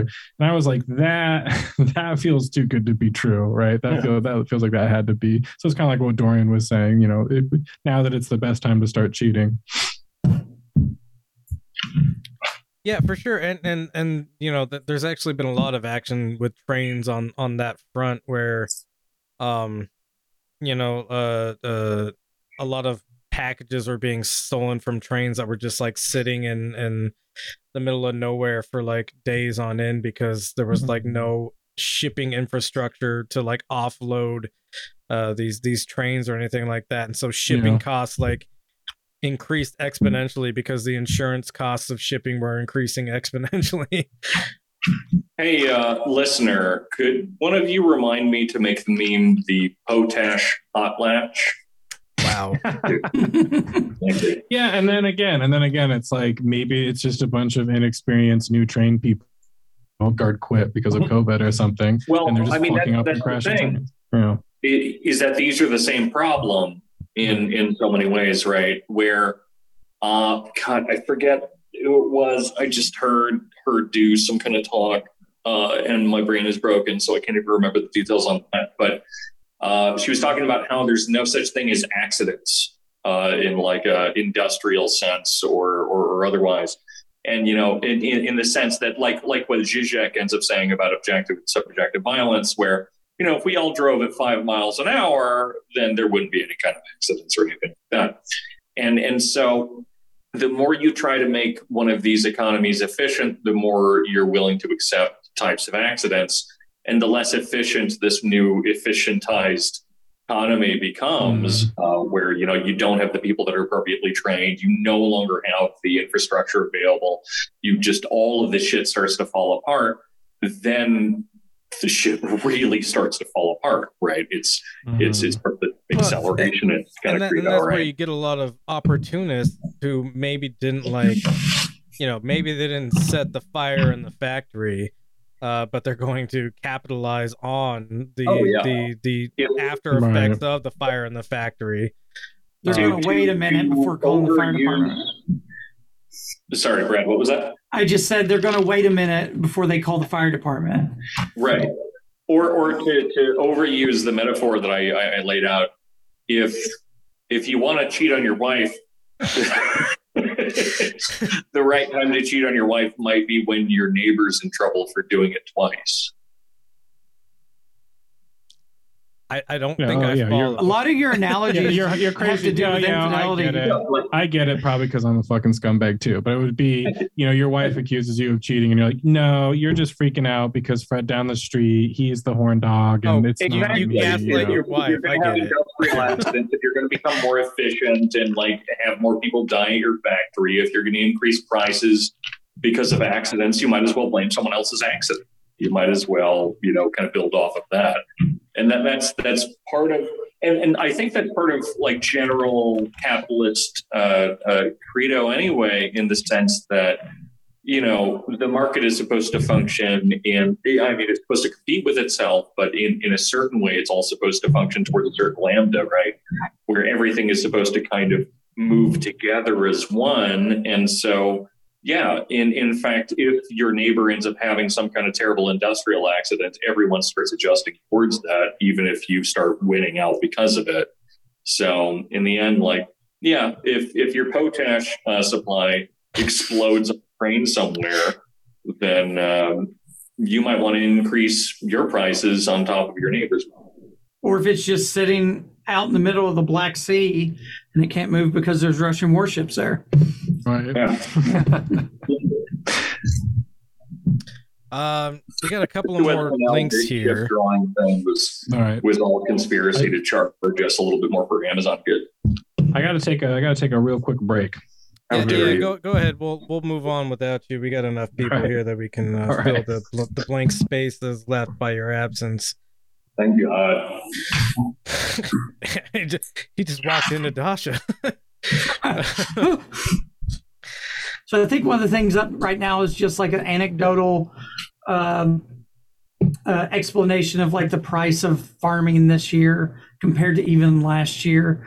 And essentially it's just across the board, seed and fertilizer have just went up. And if you do look at it, it's labor is the biggest contributing factor without thinking conspiratorially. I mean, that should always be the case, but it's sometimes not. Yeah. If I could drive around in DoorDash and make the equivalent to $15 an hour, why am I going to go kill cows all for 12 hours a day? Right. Or like do any kind of like backbreaking. That's the thing that like people don't like. Like I keep seeing all these people complaining about like, oh, I can't find anybody to work in my restaurant that I pay them $4 an hour below minimum wage. $4 an hour, but they get tips. And it's like, well, yeah, because they can like, I don't know, do any fucking other thing and make more money, and it's not nearly as shitty to them. I mean, the reason that we can so often end up defining as like Paxton does fascism as popular revolt against the left is because what ends up occurring, which ends up causing fascist movements, is some kind of crisis in capital, which then ends up highlighting in a hysterically obvious way that labor theory is correct. And then people get pissed about people pointing it out. Right. Yeah. Like that's really fundamentally what it is. So that's why you can DoorDash and make, still like shit wages, but like the same shit wages you'd make like popping holes in cows' heads. Or even digging trenches, like, right. Would you rather dig trenches or like drive around chilling to music all day and delivering some food to people? Exactly. Right. Which is really funny because I don't feel bad buying like a steak necessarily. I mean, I guess I feel kind of bad about it. I'm kind of sympathetic with vegans and vegetarians to some degree, but I don't feel bad buying something at the grocery store, generally speaking. Yeah. But I do feel bad getting food delivered to me. I get what you're saying. Yeah. You've kind of. I'm trained to think I'm a lazy piece of shit for doing that, and that's what I'm actually upset about. Never been any injustices, but then I think that it's about injustice. Yeah. Sorry, Brad, what were you saying? No. It was just you've delegated that to someone else. It's kind of I don't have the time for it. Right. That's exactly what it is. Yeah. That's actually something I saw today while I was driving, and John, if you could actually pop open a tab and look this up. Can I make one final point about food? Yes, please go ahead. Is that right now, if you look at futures, wheat futures are at their highest ever because within the next 3 months, roughly, all of the wheat that's normally exported by Russia and Ukraine will be. And so wheat is going to become very scarce, especially in the eastern hemisphere of the world. And you know something is going bad in a market when the futures market starts really expanding on it. This is something that's recently started happening with water, which is maybe a subject we can get into later. But like water futures is a really bad thing to see because that means there's going to be scarcity of water in the near future. People are speculating that there will be less water. And so when the futures market of something like wheat also expands greatly, that means the people in the know are predicting that there's going to be a massive shortage of wheat and that the prices are going to spike and that they're essentially just going to make a shit ton of money off of buying into this early. Yeah, I mean, when futures on your wife start increasing, you know that it's time to cheat on her. Because Dorian, is there something you need to say about your wife? Yeah. Just get it out, man. It's safe. I fucked up. So John, if you could look up LNDRY. Laundry? Yeah, so I saw this when I was driving around today. Go ahead and press enter. This should come up. Yes. Thank God. This is a service that basically we were talking about delegating things out, like getting food delivered to you or whatnot.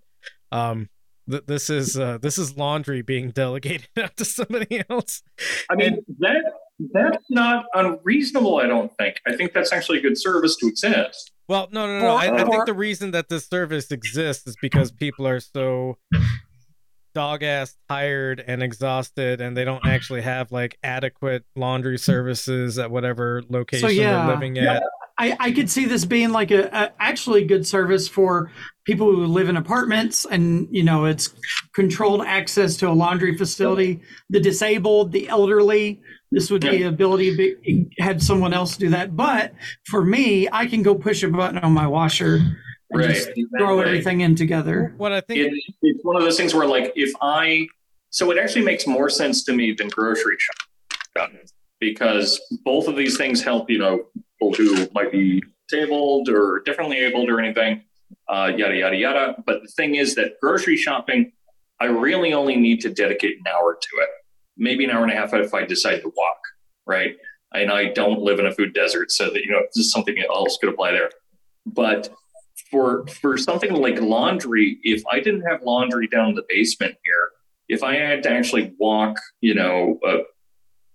say I'm not in the most ideal situation, I have to walk like half a mile or something or whatever to do my laundry, hop on a bus even to do my laundry, which is unlikely but possible. Then even then, once you end up getting to the place that you need to go, you're probably going to spend 2.5 to 3 hours like sitting watching something. And that's something that you likely don't have if you have kids, if you work a job.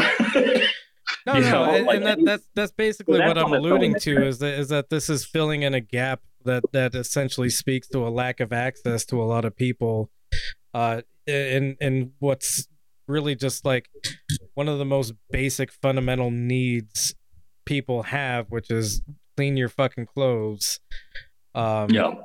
Make me. You can't make me. Well, you're outside the 100-mile zone, so you don't have to clean your clothes. I'm in the fucking Badlands out here. I don't have pants on. They can't tell me what to do. Call the cops. One of these things, which is that if everyone made an amount of money that made sense per the value of their labor, right, which would be significantly more than anyone makes in the middle or lower middle class or lower, right?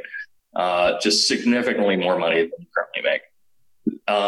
So let's on the most conservative level say you make $20 an hour, which is an insanely low amount given those parameters.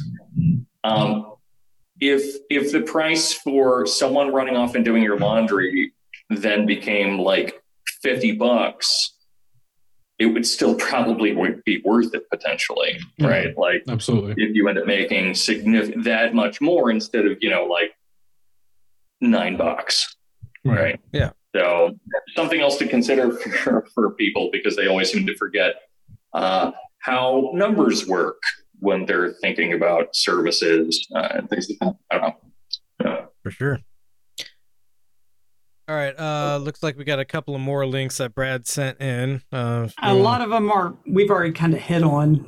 It's just that expect food to be anything that's scarce now will continue to be scarce, and especially meat products are going to end up becoming, prices are going to have another big jump once the wheat kind of goes out, and we don't know the size of yields of like soybeans yet. So some people do forget that even like grass-fed beef would increase substantially in price in terms of something. Well, I mean, it's demand. Like when things like wheat prices go up, because it's generally finished with that anyway. But yeah, most meat is fed with some kind of grain, be it corn, wheat, yada yada yada. Soybeans is the biggest. Yeah, soybeans, well, right. Or the largest, I should say. When these prices go up, the price for meat is going to go up as well. So is this going to solve the obesity crisis in America? Well, it's gonna less people are gonna have male breasts because we won't be eating as much soy through our beef. Mm-hmm. You know what it may cause though is that it will cause a famine of nutrition rather than a caloric famine, because people will transfer to things like corn. If you look at the typical American diet, it's fucking all corn, and they'll just start eating more corn burgers on their cornbread. No, I think that's a really, really good point. There was an article that came out in I don't know, like 2009 or something, talking about how the most cost-effective food that you could buy on Earth was like a quarter pound or something like that. Yeah. And it was a McDouble. It probably. I know what you're talking about. Yeah. Right. Yeah. And the reason for that is largely just because of its caloric value. And the fact is that like none of our current problems, and actually this is a really great metaphor for our media diets and just generally our experience of the world in general, which is that you're very rarely threatened by the issue of starving to death in your room, entirely unable to eat. But you absolutely are in danger eating yourself into an obese death via poverty. Yeah. Like that's the funny thing. Like I remember when I was back in college, just thinking about like the amount of ramen that you were eating, right? When you had absolutely no money to spend, it's just ramen and eggs. And so you're just ingesting a bunch of cholesterol and, these sugars and sodium. And so, you become a fat piece of shit, even though you're eating less calories otherwise. When I was my poorest, I was living off of refried beans. I do remember that. Mm. Delicious, though. Yeah. So my last thing would be, hey, the most there's an idea of what would be the cheapest and most well-balanced food stuff that someone could live on and receive nutrition. Corn, rice, black beans, and an egg. That if you could mix that together, and there you go. That's considered the most nutritious, cost-effective food mixture. They call that huevos rancheros where I come from. Hey, huevos ramporos. Yeah, huevos ramporos. Yeah, I like that. Well, ironically enough, this may turn out to be one of our shortest episodes in a long time. If we don't have a whole lot more to say on this. I just went and got more booze, so I feel like. Well, we do a post show hangout after. Why don't we just include the post show hangout as part of the show? No, God, because that's I'm taking clothes off then. We don't want to do that at all. I got nothing but shorts on, so. Oh, the virginity rock comes in. Virginity rock. This is a second surprise after the Joker face paint. That's amazing. Wow. This is just unintentional. Yeah, you just wear that all the time. I know you do. I think Dorian just sent me a text message because he dropped out. No, somebody else. Oh, I have to admit him. That's weird. First time Looks I had like to do he got that. admitted. Yeah. Got to admit Dorian exists. To the pray the gay away doctor. So, Dorian, it looks like we might be closing things down here. All right, good night. Fuck you. I don't care. This is bullshit. There's more stuff to talk about. Yeah. Many conspiracy theories. Let's talk about real conspiracy theories. That's what I'm saying. Here's what I would say. Here's something I would say about conspiracy theories. Generally, the ones that are true, they're true because the people who talk about them immediately die. Like the Panama Papers. That's a great example. Exactly what came to mind. The guy who talks about it, he blows the whistle, he gets blown the fuck up, and you never hear about it again. That's how you know that's a 100% real conspiracy that somebody discovered. Water-powered cars. Okay, I mean, there are two types of conspiracy in my mind. Mm-hmm. Right. There's the type where you get murdered for bringing it up, which is why, again, none of us brought up hydrogen-powered cars here. Well, shut up. Now those aren't real. Those aren't real. That was a joke. Minecraft cars, whatever. Bring it. And then there are the types that are identifying something that is so asinine that no one could give less of a fuck for you bringing it up. Like, we invaded Iraq for a circular payment scheme. It was essentially Herbalife, but for a company called Halliburton. I think you're talking about the Stargate. No, I don't believe that one. I've heard that one. The Stargate at Babylon. Yeah. No. What was that? There's one about. We got some hand rubbing. There was one about during the initial. Real quick, please discuss among yourselves. I need to take a little boys break. But God damn it, this happens every time. Yeah, you gotta have her go hold it for you. That's fine. It, so I had to take it. Yeah, go on. I've done so many. I held it as long as I could. Man. I held it as long as I could. There's some weird story that came out during the first days of the invasion into Afghanistan that special forces came up on this fucking giant that lived in a cave, a red-headed giant, and he fucking speared one of them with a big log. Nephilim, that was So I believe that. Yeah, sure. They took the Nephilim and that's how you got the COVID vaccine. They have found redheaded mummies in China as well. They weren't giants, but they have found redheaded mummies. I really enjoy the idea that I'm descended from some weird Nephilim from Central Asia. I'm really into that idea. Does that? I mean, it obviously doesn't necessarily mean that, but can't that just mean something equally awesome, which is that, weird Viking folks made it to fucking China way earlier than we expected, which is a fucking awesome theory as it is. So if you look at Afghanistan, there's certain populations that they're white. I mean, they have light hair, light skin, and it is believed that they are descendants from a group of Alexander the Great's, like one of his battalions or whatever, that ended up, they went there, they fought their war, and then they said, fuck it, we're staying. I gotta say, I love Alexander the Great just because his whole military theory was, I'm gonna have gay sex with everyone I see.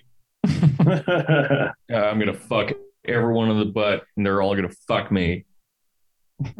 Yeah, right? That's one way to win. Yeah. Kill them with kindness and STDs and dick. I think Dorian locked up again. Yeah, it's really, and it's scary because it looks like he's just staring at. Yeah, right. Just kind of like smirking, fucking. You're just waiting for him to cut you down. Thinking about conquering everybody's beehole and pee. I gotta take a picture of this perfect, like, scary Dorian. Yeah, it's Alexander the Great Dorian. John, what's your favorite conspiracy? Man, honestly, I used to really get off on people who thought that the world was flat. It's pretty dumb, but it was more just like like I'm not that dumb, so it made me feel really good about myself because I understand that the world is round. I don't feel shit about that anymore. Yeah, I just they might as well be right in my mind. I don't give a fuck. What does it change? Wait, what? Flat Earth? But I did want to ask. Actually, I wanted to do this at the beginning, but we started shit posting about a movie instead because I'm garbage, and also Mike is garbage. Mike is mostly garbage. Enough, yeah. Not my fault at all. Nothing's ever my fault. But I wanted to ask, what is a conspiracy theory that you discreetly and genuinely believe to be true? CIA killed JFK. Okay. Thanks, Mike. Yeah, that is a good one. I mean, is that a conspiracy theory? Let's loop around and discuss I believed it for way longer than people have had proof. But go ahead. Yes. My favorite conspiracy theory is that the Star Wars program worked. Oh, actually, if you could explain that, that's something we're less aware of. Let me add something. In the 80s, we had lasers powerful enough to shoot down missiles from thousands of miles away because I worked on a program called Airborne Laser, where we took the coil laser that was designed then, put it in an aircraft once we had targeting systems that were precise enough, and we were shooting down mock ICBMs. I mean, if there's anything you want to lie about, it's that you can't defend yourself from nukes, right? Like, that's something, if I was leader of a country, I'd absolutely be saying, oh, no, I could never. Always got to be terrified. Deal with that. Yeah. So the idea was that, the Star Wars program worked, the whatever it was called, integrated missile defense. I can't remember the official, they called it Star Wars back in Reagan days, but there was an official name for it that was like integrated missile defense or something like that. But basically, we were going to pull a laser in space and shoot down the Soviet nukes, and that was going to end the Cold War because now they couldn't do shit to us, and if we wanted to, we could wipe them off the map. But so the conspiracy is that actually it did work, but it threatened nuclear peace, and we wouldn't want people to know that it worked. It would change the post World War II order too much to become post nuke, and once again America could fight like a conventional war if it wanted to against some of these other big powers. So I just always thought that was kind of interesting and kind of a conspiracy theory that just doesn't get talked about enough. Damn, these are two that I think are totally believable. What's up, Brad? What do you got? UFOs are alien aircraft or alien vehicles that have came to visit. I would swear my life to an incident that occurred in 2013 when I was living out in the desert in California. Where in the desert, can I ask? It was in Mojave, near Mojave, California. Okay. So, it was just outside of Edwards Air Force Base. Okay. Yeah. So I was driving through the middle of the desert, come up on a bunch of parked cars at a very weird spot. There's like farms all throughout there. I was taking a back way to get to the base. I saw cars parked and it was kind of unusual. And then as I was driving, I was looking at what they were all out of their cars looking at. And there was this unbelievably shiny cylinder object that was flying silently. I would say probably 150 feet in the air. And it was just moving in a straight line. Everyone was out trying to take pictures of it, blah, blah, blah. I watched it go. It went for a little bit further. It did a 90-degree turn. It went a little bit further. And then it took off and fucking disappeared. You know, I can actually add on to this a little bit.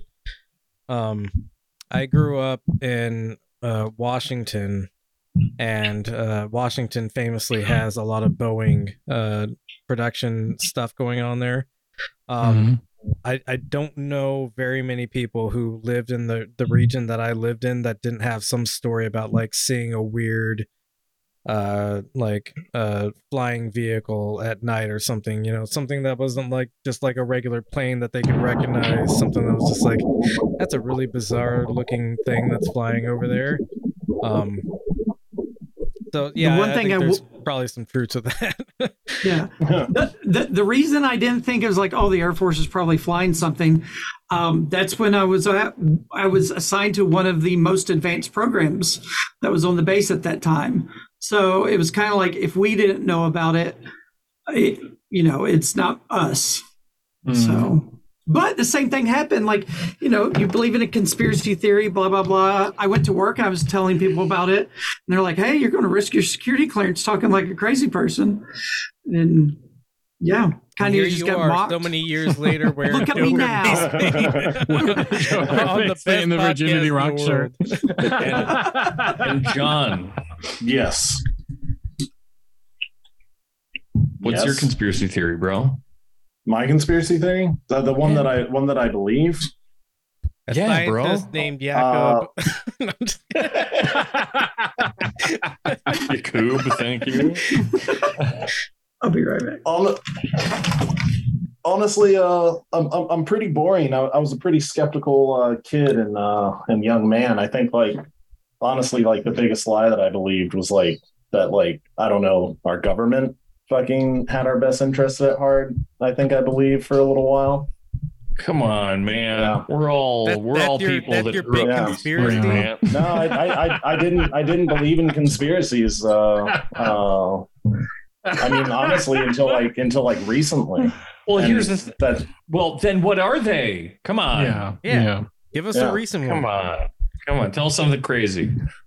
Because Oh, well, I mean, honestly, all the things that we've been talking about, I generally do believe that maybe not satanic pedophiles, but pedophiles rule the world, probably. There you go. I mean, that's a really good one. Yeah. Yeah, and the thing is, technically, I think the official definition of conspiracy is a criminal act with one or more person, premeditated by one or more person. So it's by that definition, most criminal acts are conspiracies. Yeah. There we go. Got him. Right. All conspiratorial. I've got two, but one of them's kind of more of a. Well, one of them's cheating, but I'm actually not sure which one of them. I think they're cool. Well, this sounds fun. This sounds fun. Yeah. Yeah. Okay. So the first one would be something that people that follow my page probably already know. So it's almost not worth bringing up, which is that I think AI does exist, but it's existed since before the printing press. Because we can do a podcast on that. That sounds very. There's a whole fucking thing that I think of there. I think but it's confusing because it's not before the printing press, but it's also present it's present before the printing press, but temporally it's dislocated from. It's a whole thing. Would this be like an alien AI that's? No. I would say it's like a panentheistic Spinozist AI where it's present in all things. I think. Oh, maybe... is this the aliens loaded the universe in DMT? Because this is one of my favorites. No, but why not? I think I can maybe extrapolate a little bit on this, but I think AI kind of like exists with the capitalist market, like the emergence of the capitalist market, because you have like feedback loops that are now integrated into just everyday production and purchasing, right? So you realize that, hey, when I make I don't know, a chair that is darker walnut color, it sells more, and so you're kind of like algorithmically deciding to make more darker colored chairs with this walnut base to them, and it's the market driving your decisions based on that. Yeah. So yes, I think that's very much at least part of what I'm saying. So there's an epistemic machine that was developed on accident or by accident, which is exactly what you're talking about, where it's a machine that learns how to learn. Right. And that's something that socially engineers itself and ends up artificially learning and develops intelligence through that. But I also think that there's an ontological intelligence that exists previous to that, even independent of consciousness. And so we're talking about things like clay crystals kind of developing the ways in which to most efficiently align themselves in order to develop into more and more complex kind of arrays, things like mRNA developing, DNA developing, that all of these things are part of a machinery that we could acknowledge as being intelligent in some way, so long as we're able to get past this idea that intelligence is necessarily conscious. Which hold on. Are you saying? See, it's a good conspiracy because someone's saying, hold, dude. I'm getting extremely erect right now. So, are you saying that? Okay, because the surface take here would be that you're just saying that natural selection, or at least evolution, is sort of like an AI. But what I think you're really saying is there's some metaphysical intelligence that precedes this. There are a few ways of making sense of this, right? There's the Spinozist way of making sense of it, which is simply that all of these things are innate within something larger. There's the retrocausal kind of statement like Nick Land would end up making, which is that all of this stuff is occurring as it arrives from the future, right? Mm-hmm. So everything is occurring because it's already occurred. And then there would be something kind of in between. I'm kind of sitting there in between, right? Where I think that you could probably, I mean, again, like if you ask me about my stance on God, I would say that I'm what's called an agnostic, which is an obnoxious term, but I think useful in this sense, which is simply that it's a nonsense terminology for an argument that we can't actually have, right? Like the term God is kind of too difficult to parse or capture and to make sense of, right? Versus agnostic, which is like I accept the question, I just don't know the answer. Okay. But I would say that if we're to determine that we can have a discussion about God in the sense that God is just something that's infinitely powerful, then I think that maybe we can have some kind of determination that there probably is a God, right? Okay. In the sense that there's some kind of wider panentheistic expanse of things cooperating together, which end up having some kind of effect. I was going to say, once you're like, oh, there's this cosmic AI that precedes, the evolution of rock patterns and, RNA and DNA. I'm like, well, that kind of sounds like the Logos, to be honest. That sounds a little bit. I mean, I think things happen because things happen, and things happening feels like God to me. So if we have to call it God, then we can call it God. But otherwise, it's a conspiracy theory. It's really fun to talk this about. This is a. I mean, I don't even know you can call this a conspiracy theory, but well, I guess it kind of is. But this was like the most bonkers thread I ever read on Erowid, and I hope I could. Hell yeah! I hope I could find it. Or was it DMT? I hope I could find it again. I should probably try to look it up. But basically, it was when I was much younger and like whatever. I've been a psychonaut, to use another fucking jack off term, since I was, a teenager, and Erowid used to be the place I would go to all the time to read stuff.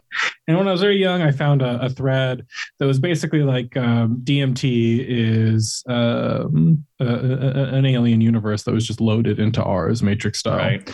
And so basically what the thread argued more or less was that our universe was created by some aliens or abandoned by some aliens, depending on how you want to interpret it. And that the reason why DMT is such a simple molecule and why it's so ubiquitous in nature is because these alien beings, when they left our universe for whatever reason, they wanted to make a really easy portal for other living conscious beings to find them and to be able to see, either their universe that was destroyed or it's an actual portal to their universe that still exists. Right. However you want to interpret it. And so that's why DMT is so simple, and that's why it's so ubiquitous, and that's why it interfaces with us in a profound way. Every time I go through one of these portals, they want me to register my car and start paying taxes. So it's really fucking weird. In terms of like the simplicity of the molecule and how ubiquitous it is and all these qualities, I think that makes sense with maybe a consolidation of the theory that I kind of posited, which is that that's where I thought you were going. That material contains information, if not intelligence or experience. Right. Okay, well, and so if information contains if material contains information and information is itself some kind of universe, as it were. I don't know necessarily the right way, the right term to use there. Program, universe, something. Then it would make sense for a triangle to exist, right? Which is like the smallest component of a thing, which produces another thing. Mm-hmm. Right. And so something like DMT presenting itself out of a smaller chemical universe being the smallest composite of experience would make sense to me. But like that's getting to a point where it's too insane even for my idea. But I like it a lot. So I've decided I'm going to believe it. Yeah, this is a fucking tight conspiracy theory. Yes, I'm enjoying this. I have one more that's way lamer. What was the other one? Is what I was going to bring up. Oh, okay. The other one is simply that most conspiracy theories are just dumbass ideas that someone in power developed in order to pass down to people to believe in. Yeah, that's one that I think it's all up. The movie, like I said, that's the jerk off one. That's the lame one. Where's the other one? The movie that I've been recommending to everyone is Mirage Men. I think it's a very good. What's it about? It's a documentary. So basically, I'll give you the gist of it. Basically, this dude, kind of like aging boomer dude, got obsessed with aliens. It's that or World War II for these guys. So he gets obsessed with aliens and he starts filming. I can't remember which military base. I don't know if it was Area 51 or it was some desert military base. He starts filming it. And the thing is, the government was doing actual experimental aircraft stuff. And so, but instead of just going to this guy and saying, hey, you are filming classified shit, do it again, we'll throw you in jail, right? Like, or we'll press charges if you keep doing this. You're not allowed to do this. They decide to gaslight the shit out of him. Yeah. And I know everyone abuses gaslight, but they really were gaslighting this dude. Your wife's cheating on you, then... Yeah, they were beaming weird TV signals into his fucking house. They were going to his house at night and changing his computer. They had a guy come to him and be like, okay, you're right, UFOs are real. Come on to the base. I'll show you where the aliens land. And just like absolutely just like fucking with this guy. And then it starts getting into, his handler and his handler being like, yeah, it's basically my job to tell this guy aliens are real, because at that time, it was like late 1980s, early 90s, whatever, they were worried that the Soviet Union was infiltrating like UFO culture stuff to try to glean actual US experimental like military technology, and to get intel from these people, indirect intel from these people who believed in aliens but were actually seeing stealth bombers or something like that. And but then the handler guy starts to talk about, but then as I got further into it, I found out there were real aliens, and it's like, okay, well, are you fucking with me? Is this another like level of fucking with me? And it's just a fucking amazing documentary, and it sums up how circular and crazy Mirage Men, yeah, and how weird this shit can get, and birth how of gang stalking the government, exactly, dude. Oh my god, exactly, bro, exactly. Where it's like the government, the conspiracy is creating conspiracies and gaslighting people to think that there is this elaborate conspiracy, and whether or not there's an actual conspiracy behind it, and your inability, you basically create a kind of hyper reality for this guy, where he can't tell what's real and not real anymore, and that's sort of the point, right? And that's the conspiracy, and so it's like, right? So it's just a great example of that. So when I was in high school, when I was in high school, there was his pants, and he has to clean it up now. It happens. It happens every time we talk about it. It's called getting the last laugh. That's our new conspiracy. But when I was in high school, I had a bunch of friends who. Because we were awful human beings. Yeah, well, as you are in high school. As high schoolers, right? There was a mentally unwell, I think he was a teacher around, which is a bad sign. But he was really like kind of falling apart. And so what people would do is they would leave like notes and shit on his porch in order to fuck with him.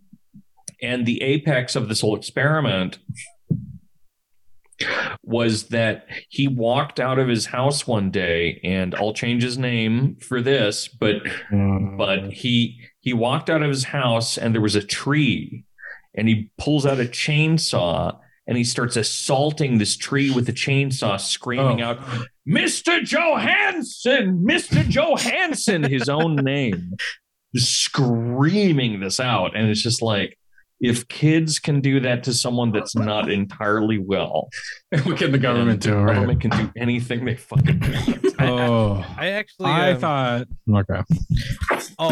thought it was going to be that he committed suicide or like sawed off his genitals or something. So it actually wasn't quite as bad as I thought. This is a real story, so it's boring. I forgot my favorite conspiracy theory, actually. I said the CIA killed JFK. We all know that, I think, at this point. His favorite conspiracy is his dick is of average size. 3 inches is what most guys are, right? My favorite conspiracy of all time is that Bigfoot is actually blurry. Okay. I mean, that's kind of what I was getting off of Brad's, frankly, is that it's like, it's unbelievably shiny. That's the thing that stood out to me. Is when you said that, I was like, oh, what if just like these ships just bend light in a funny way, so that you get like a static image of them. My Bigfoot theory is that Bigfoot's fur has this iridescent sheen to it. And cameras it's got that midnight paint that you get in Tijuana, where it's like purple like from one angle and green from another. At some point, but his refracts light in such a way that you can't actually take a picture of him. And so that makes perfect sense. It could be an evolutionary trait of something. Well, Philip K. Dick would talk about or developed trait. Yeah, Philip K. Dick would talk about zebra a lot, where he would say like, the zebra evolved specifically to not be seen by lions, right? And he was saying, well, how do you know there aren't all kinds of things that evolved? Yes. What if there could be some kind of being that evolved specifically to not be seen by humans, and that's why we don't see it, right? And so that's kind of that relates very closely to what Michael's saying about what a Bigfoot could be. It could be some kind of weird, a cloaking being or something. That's actually my favorite thing about Lovecraft is that he arrives at the same conclusion, but from a different direction, right? Which is The Color Out of Space. I did my graduate work on it, so like everyone gets to hear way too much. I read it. Oh, you did? That's sweet. Yeah, I read that shit. But the idea that I love there is that there's something which is. It's implied. He doesn't say it, but the thing that I get off of it, especially with the rest of his work, is that there's something which exists which has never had a reason to be seen or interact with a world like ours, and thereby it interacts in a way that's catastrophic. Right. And so the idea that there are things in the world that simply are so beyond us that there's no reason for them to be known or affect or interact with us. I think that's totally conceivable. Well, that's a great concept. They actually made a movie about this, which was Coming to America. Coming to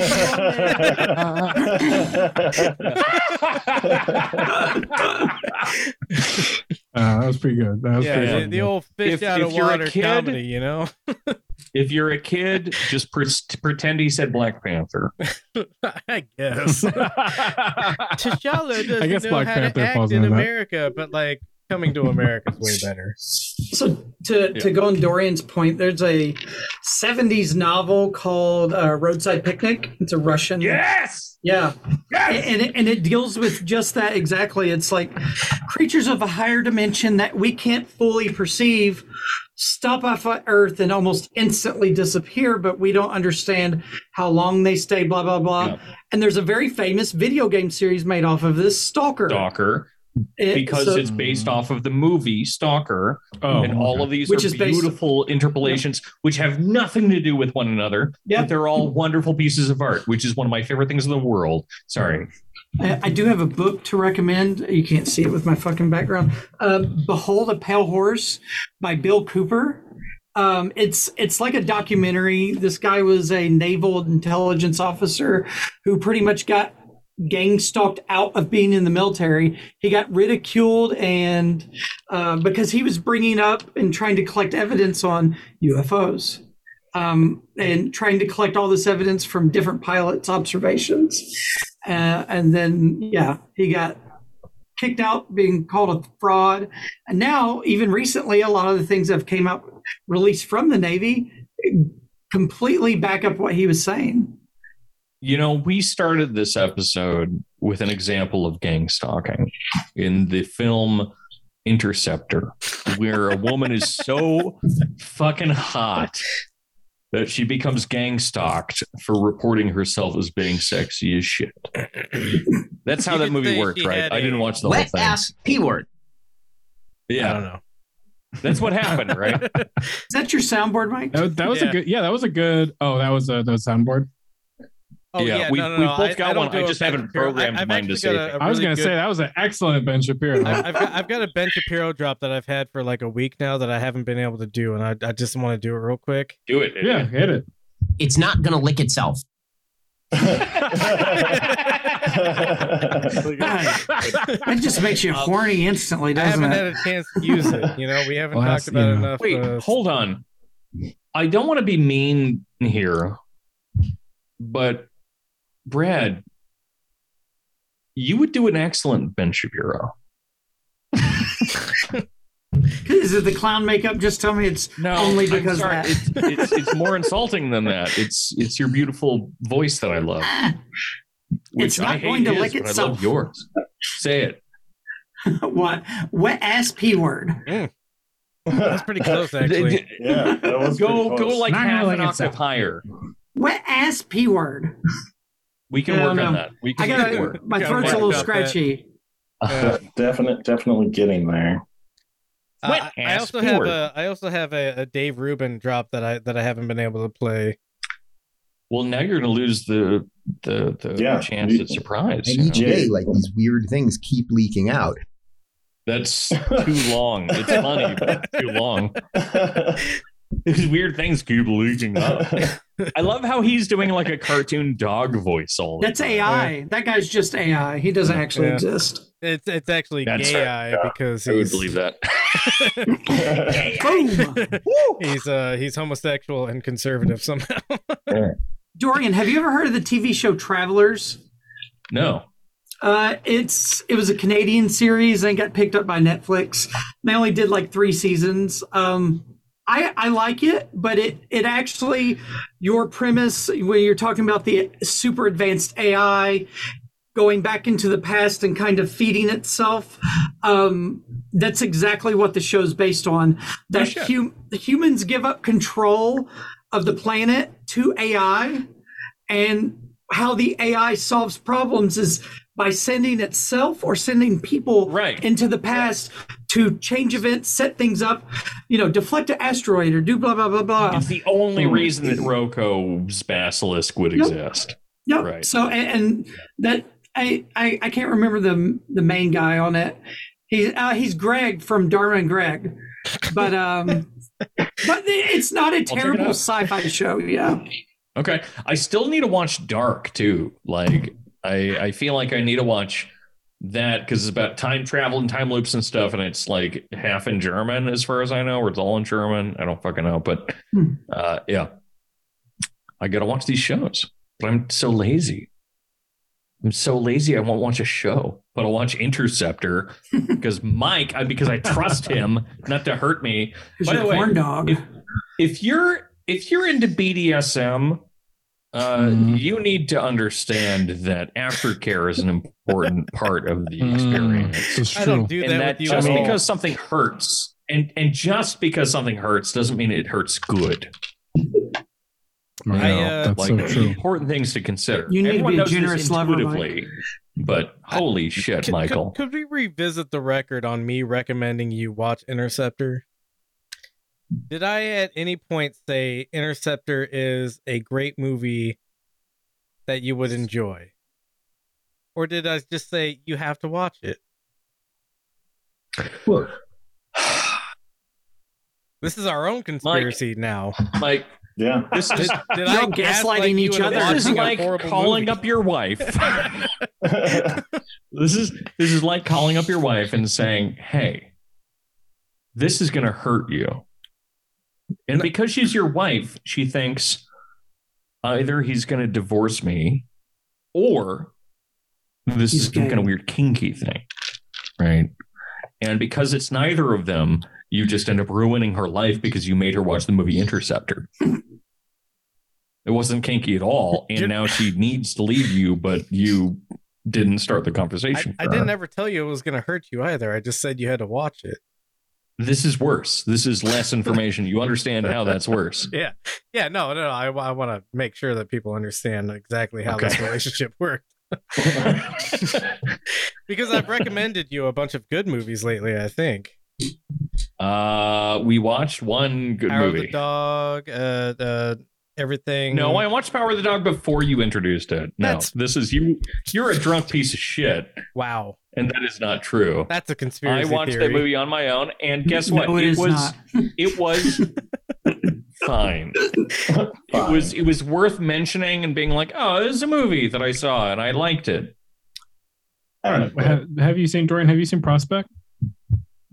Prospect? Yeah. No.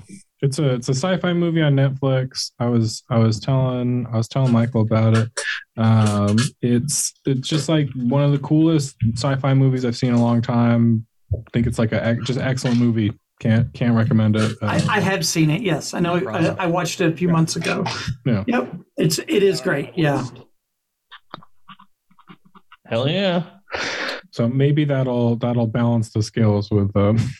Oh, is that what's his name? Pedro Pascal. Yeah, I love that guy. Pascal. Did you guys see the Nicolas Cage meta movie? We did, yeah. It was fine. Yeah, exactly. I was hoping. Here's the thing. When I heard Nicolas Cage meta movie, I was hoping for something along the lines of like JCVD.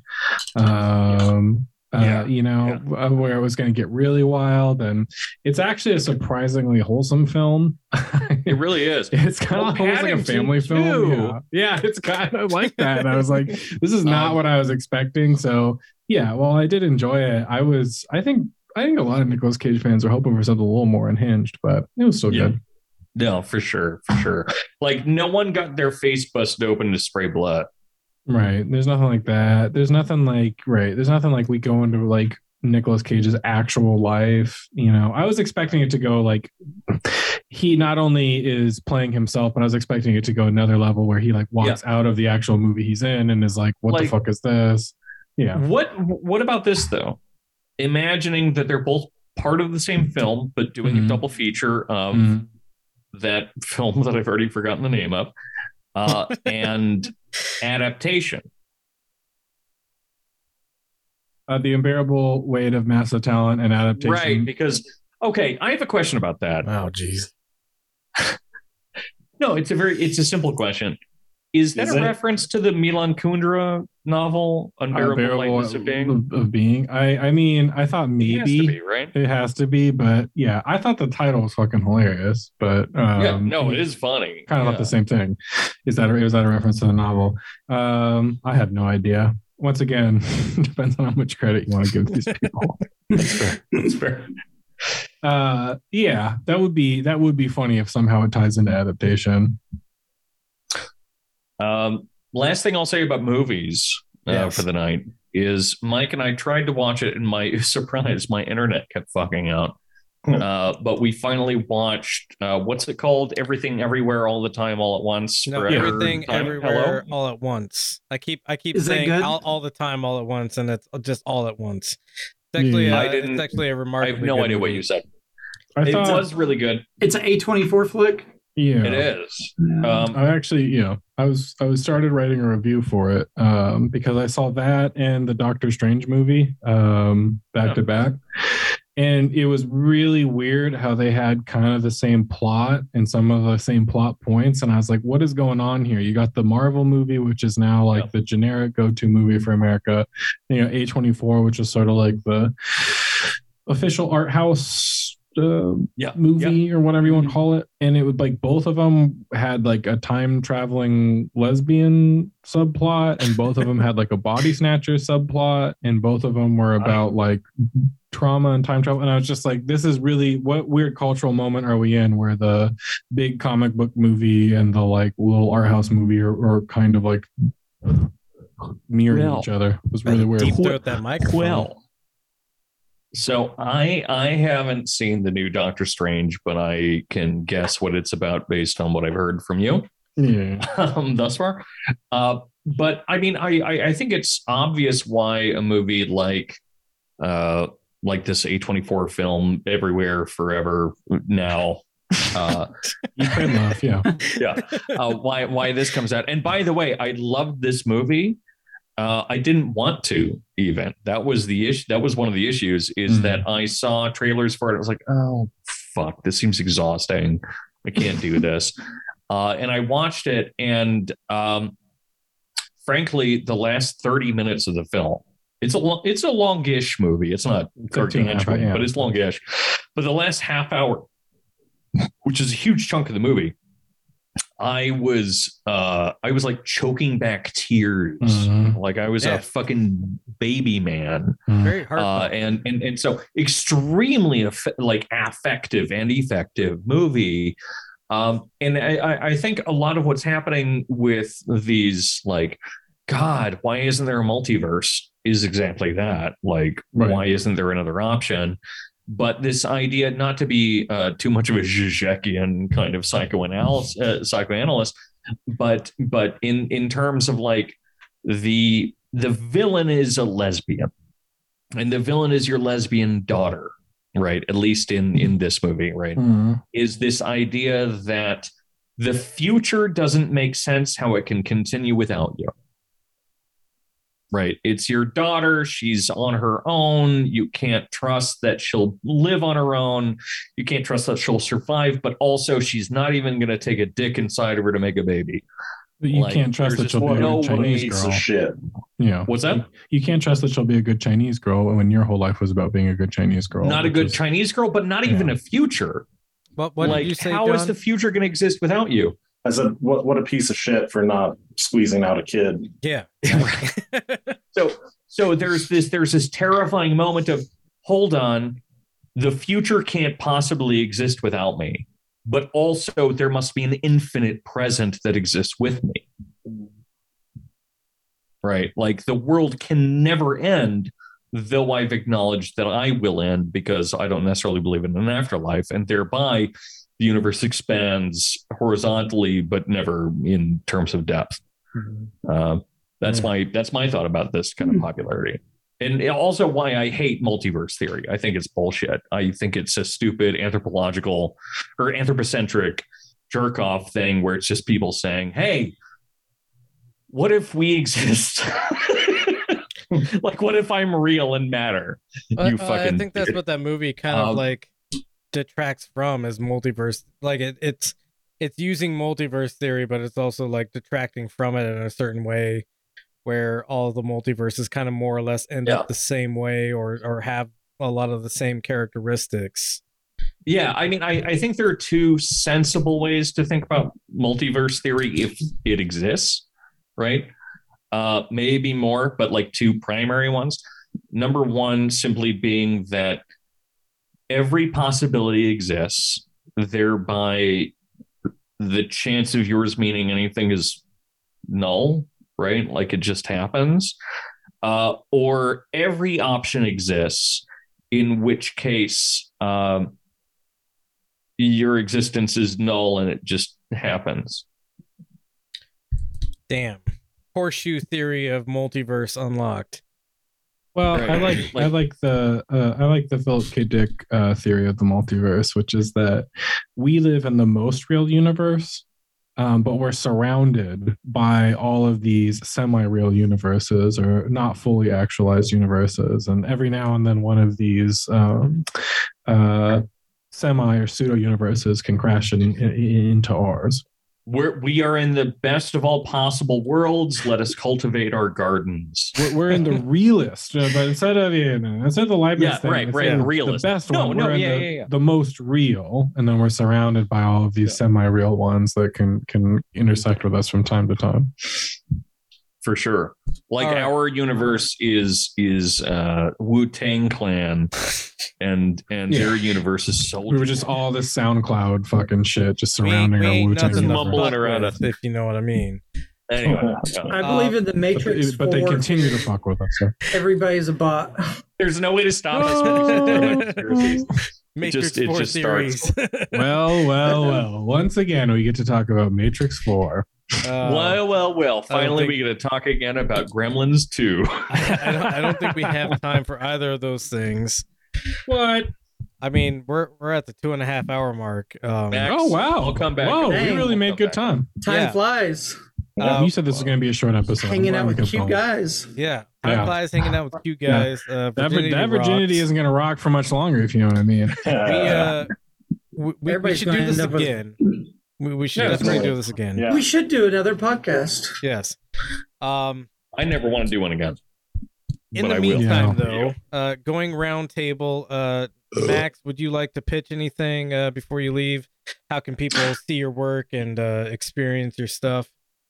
If you didn't find me to be completely insufferable, or if you want to hate watch me or listen to me, whatever, I'm schizotopia.pod on Instagram. I'm at Brain Origami on Twitter. Also, Schizotopia, my podcast. You can find it wherever podcasts are found. And the new episode that's coming up, I think, is going to be an especially good one. So look out for it. Wonderful. And Brad? All my social media is at MR_Danzens. Yeah. I don't produce. I have a bunch of dead podcasts that are still hosted. So feel free to go listen to that old shit. Yeah. Also, you're just a sweetie pie and you post wholesome content a lot. So all of that's true. Yeah. And thirst traps of his booty. Yeah. Well. Oh, follow back. You've been following me, buddy. All right. Gee, all right. And Dorian. Excuse me? Sorry. Danko Steuben from the Instagram handle at DankTheLuz. How many times? Stop dead naming him, dude. What the fuck? I identify as Danko Steuben now. Actually, I do have a really a genuinely big announcement. Announcement. So the Trincata workshop patreon.com/Truncata, TRUNCATA, we'll now have a Truncata podcast. Oh. So this will be released twice a month for the time being. And still determining exactly when it's going to be released. We're recording the first episode this upcoming week. And what I'm going to do is, in place of the old lectures that people loved so very much, actually people did seem to like them, what we're going to have is conversations with a variety of people. So I'll be the host, and then there will be a cycle of different people, different guests. I have a lot of really exciting ones that I want to bring on, and otherwise there are some people that suck that we'll bring on as well. Can I be one of those people that sucks? Yes, I'm hoping so, in fact. But yeah. So we'll be talking a lot about art, philosophy, mostly art, really. It'll be kind of a more low-key, very short version of kind of the most obnoxious parts of my conversation here. But yeah, so next week, it'll probably be delayed by a week. So in 2 weeks, so we'll announce it again in a week, will be a podcast about As I Lay Dying by William Faulkner. Holy fuck. Oh, wow. That's the book I'm reading right now. You can't see I'd love to tell you the story about the argument I got into with my English lit class about that book. So I would love to hear that now, actually. But no, we don't. But if you want to wait on it, it's not. I mean, yeah, hit me up about it. But yeah, so a good Instagram friend of ours, I'll actually just shout him out right now. Stone Seppuku will be speaking with me about As I Lay Dying by William Faulkner for the inaugural episode. And then we'll have all sorts of exciting people joining us as well. But yeah, so again, inauguration happens, I'm going to stage my own coup of that. We're gonna have a July 6th insurrection, I think. The 2 days after Independence Day. That's a different thing that we do need to announce. I don't see it coming. But again, please do check out the Patreon, because we're still working on our fascism seminar, and it'll go on for another, I think, month and a half, which we've gotten pretty deep into, and frankly, even people walking in who are pretty well educated, I feel like have kind of come out with a pretty bizarrely nuanced, irritating view of what fascism is, and get to say, well, actually, all the time. And so if you want the ability to say, well, actually, anytime you want, there's a lot of time remaining for that. So if you want to learn that skill, patreon.com/Truncata, TRUNCATA. We also take breaks to just work on general writing advice, as well as an erotica workshop. So, yeah, that's my shtick. Sonic slowly takes off his shoes. Kind of, yeah. Actually, the one that we have tomorrow morning, or this morning now for me, is actually on fan fiction, hosted by Laura, our kind of co-host for a lot of this stuff. So I know Laura. Laura? Yeah, London Laura. Now we doxed Laura. That's what they call her. Or call them. But London Laura. Laura's fantastic, runs a wonderful erotica workshop that I wouldn't be able to run on my own, because let's face it, do you want to talk to me about porn? Exactly. Let's get horny together, guys. Exactly. Yeah, I do. So yeah, that's exciting. That happens once a month. It's a good time. Anyway. Cool. Well, in closing, my regular pitch is for the Benzo Rehab Dungeon. The Benzo Rehab Dungeon is and always will be a free broadcast. However, if you'd like to support this project, please go to patreon.com/Benzo Rehab Dungeon. You can give as much or as little as you'd like to. In addition to this being John's birthday, my birthday is Monday. Fuck him. Oh, yeah. What? Well, also fuck him. My birthday is this upcoming Monday, and I've decided that Saturday, tomorrow, I'll be hanging out on Discord. We'll play some Jackbox games together.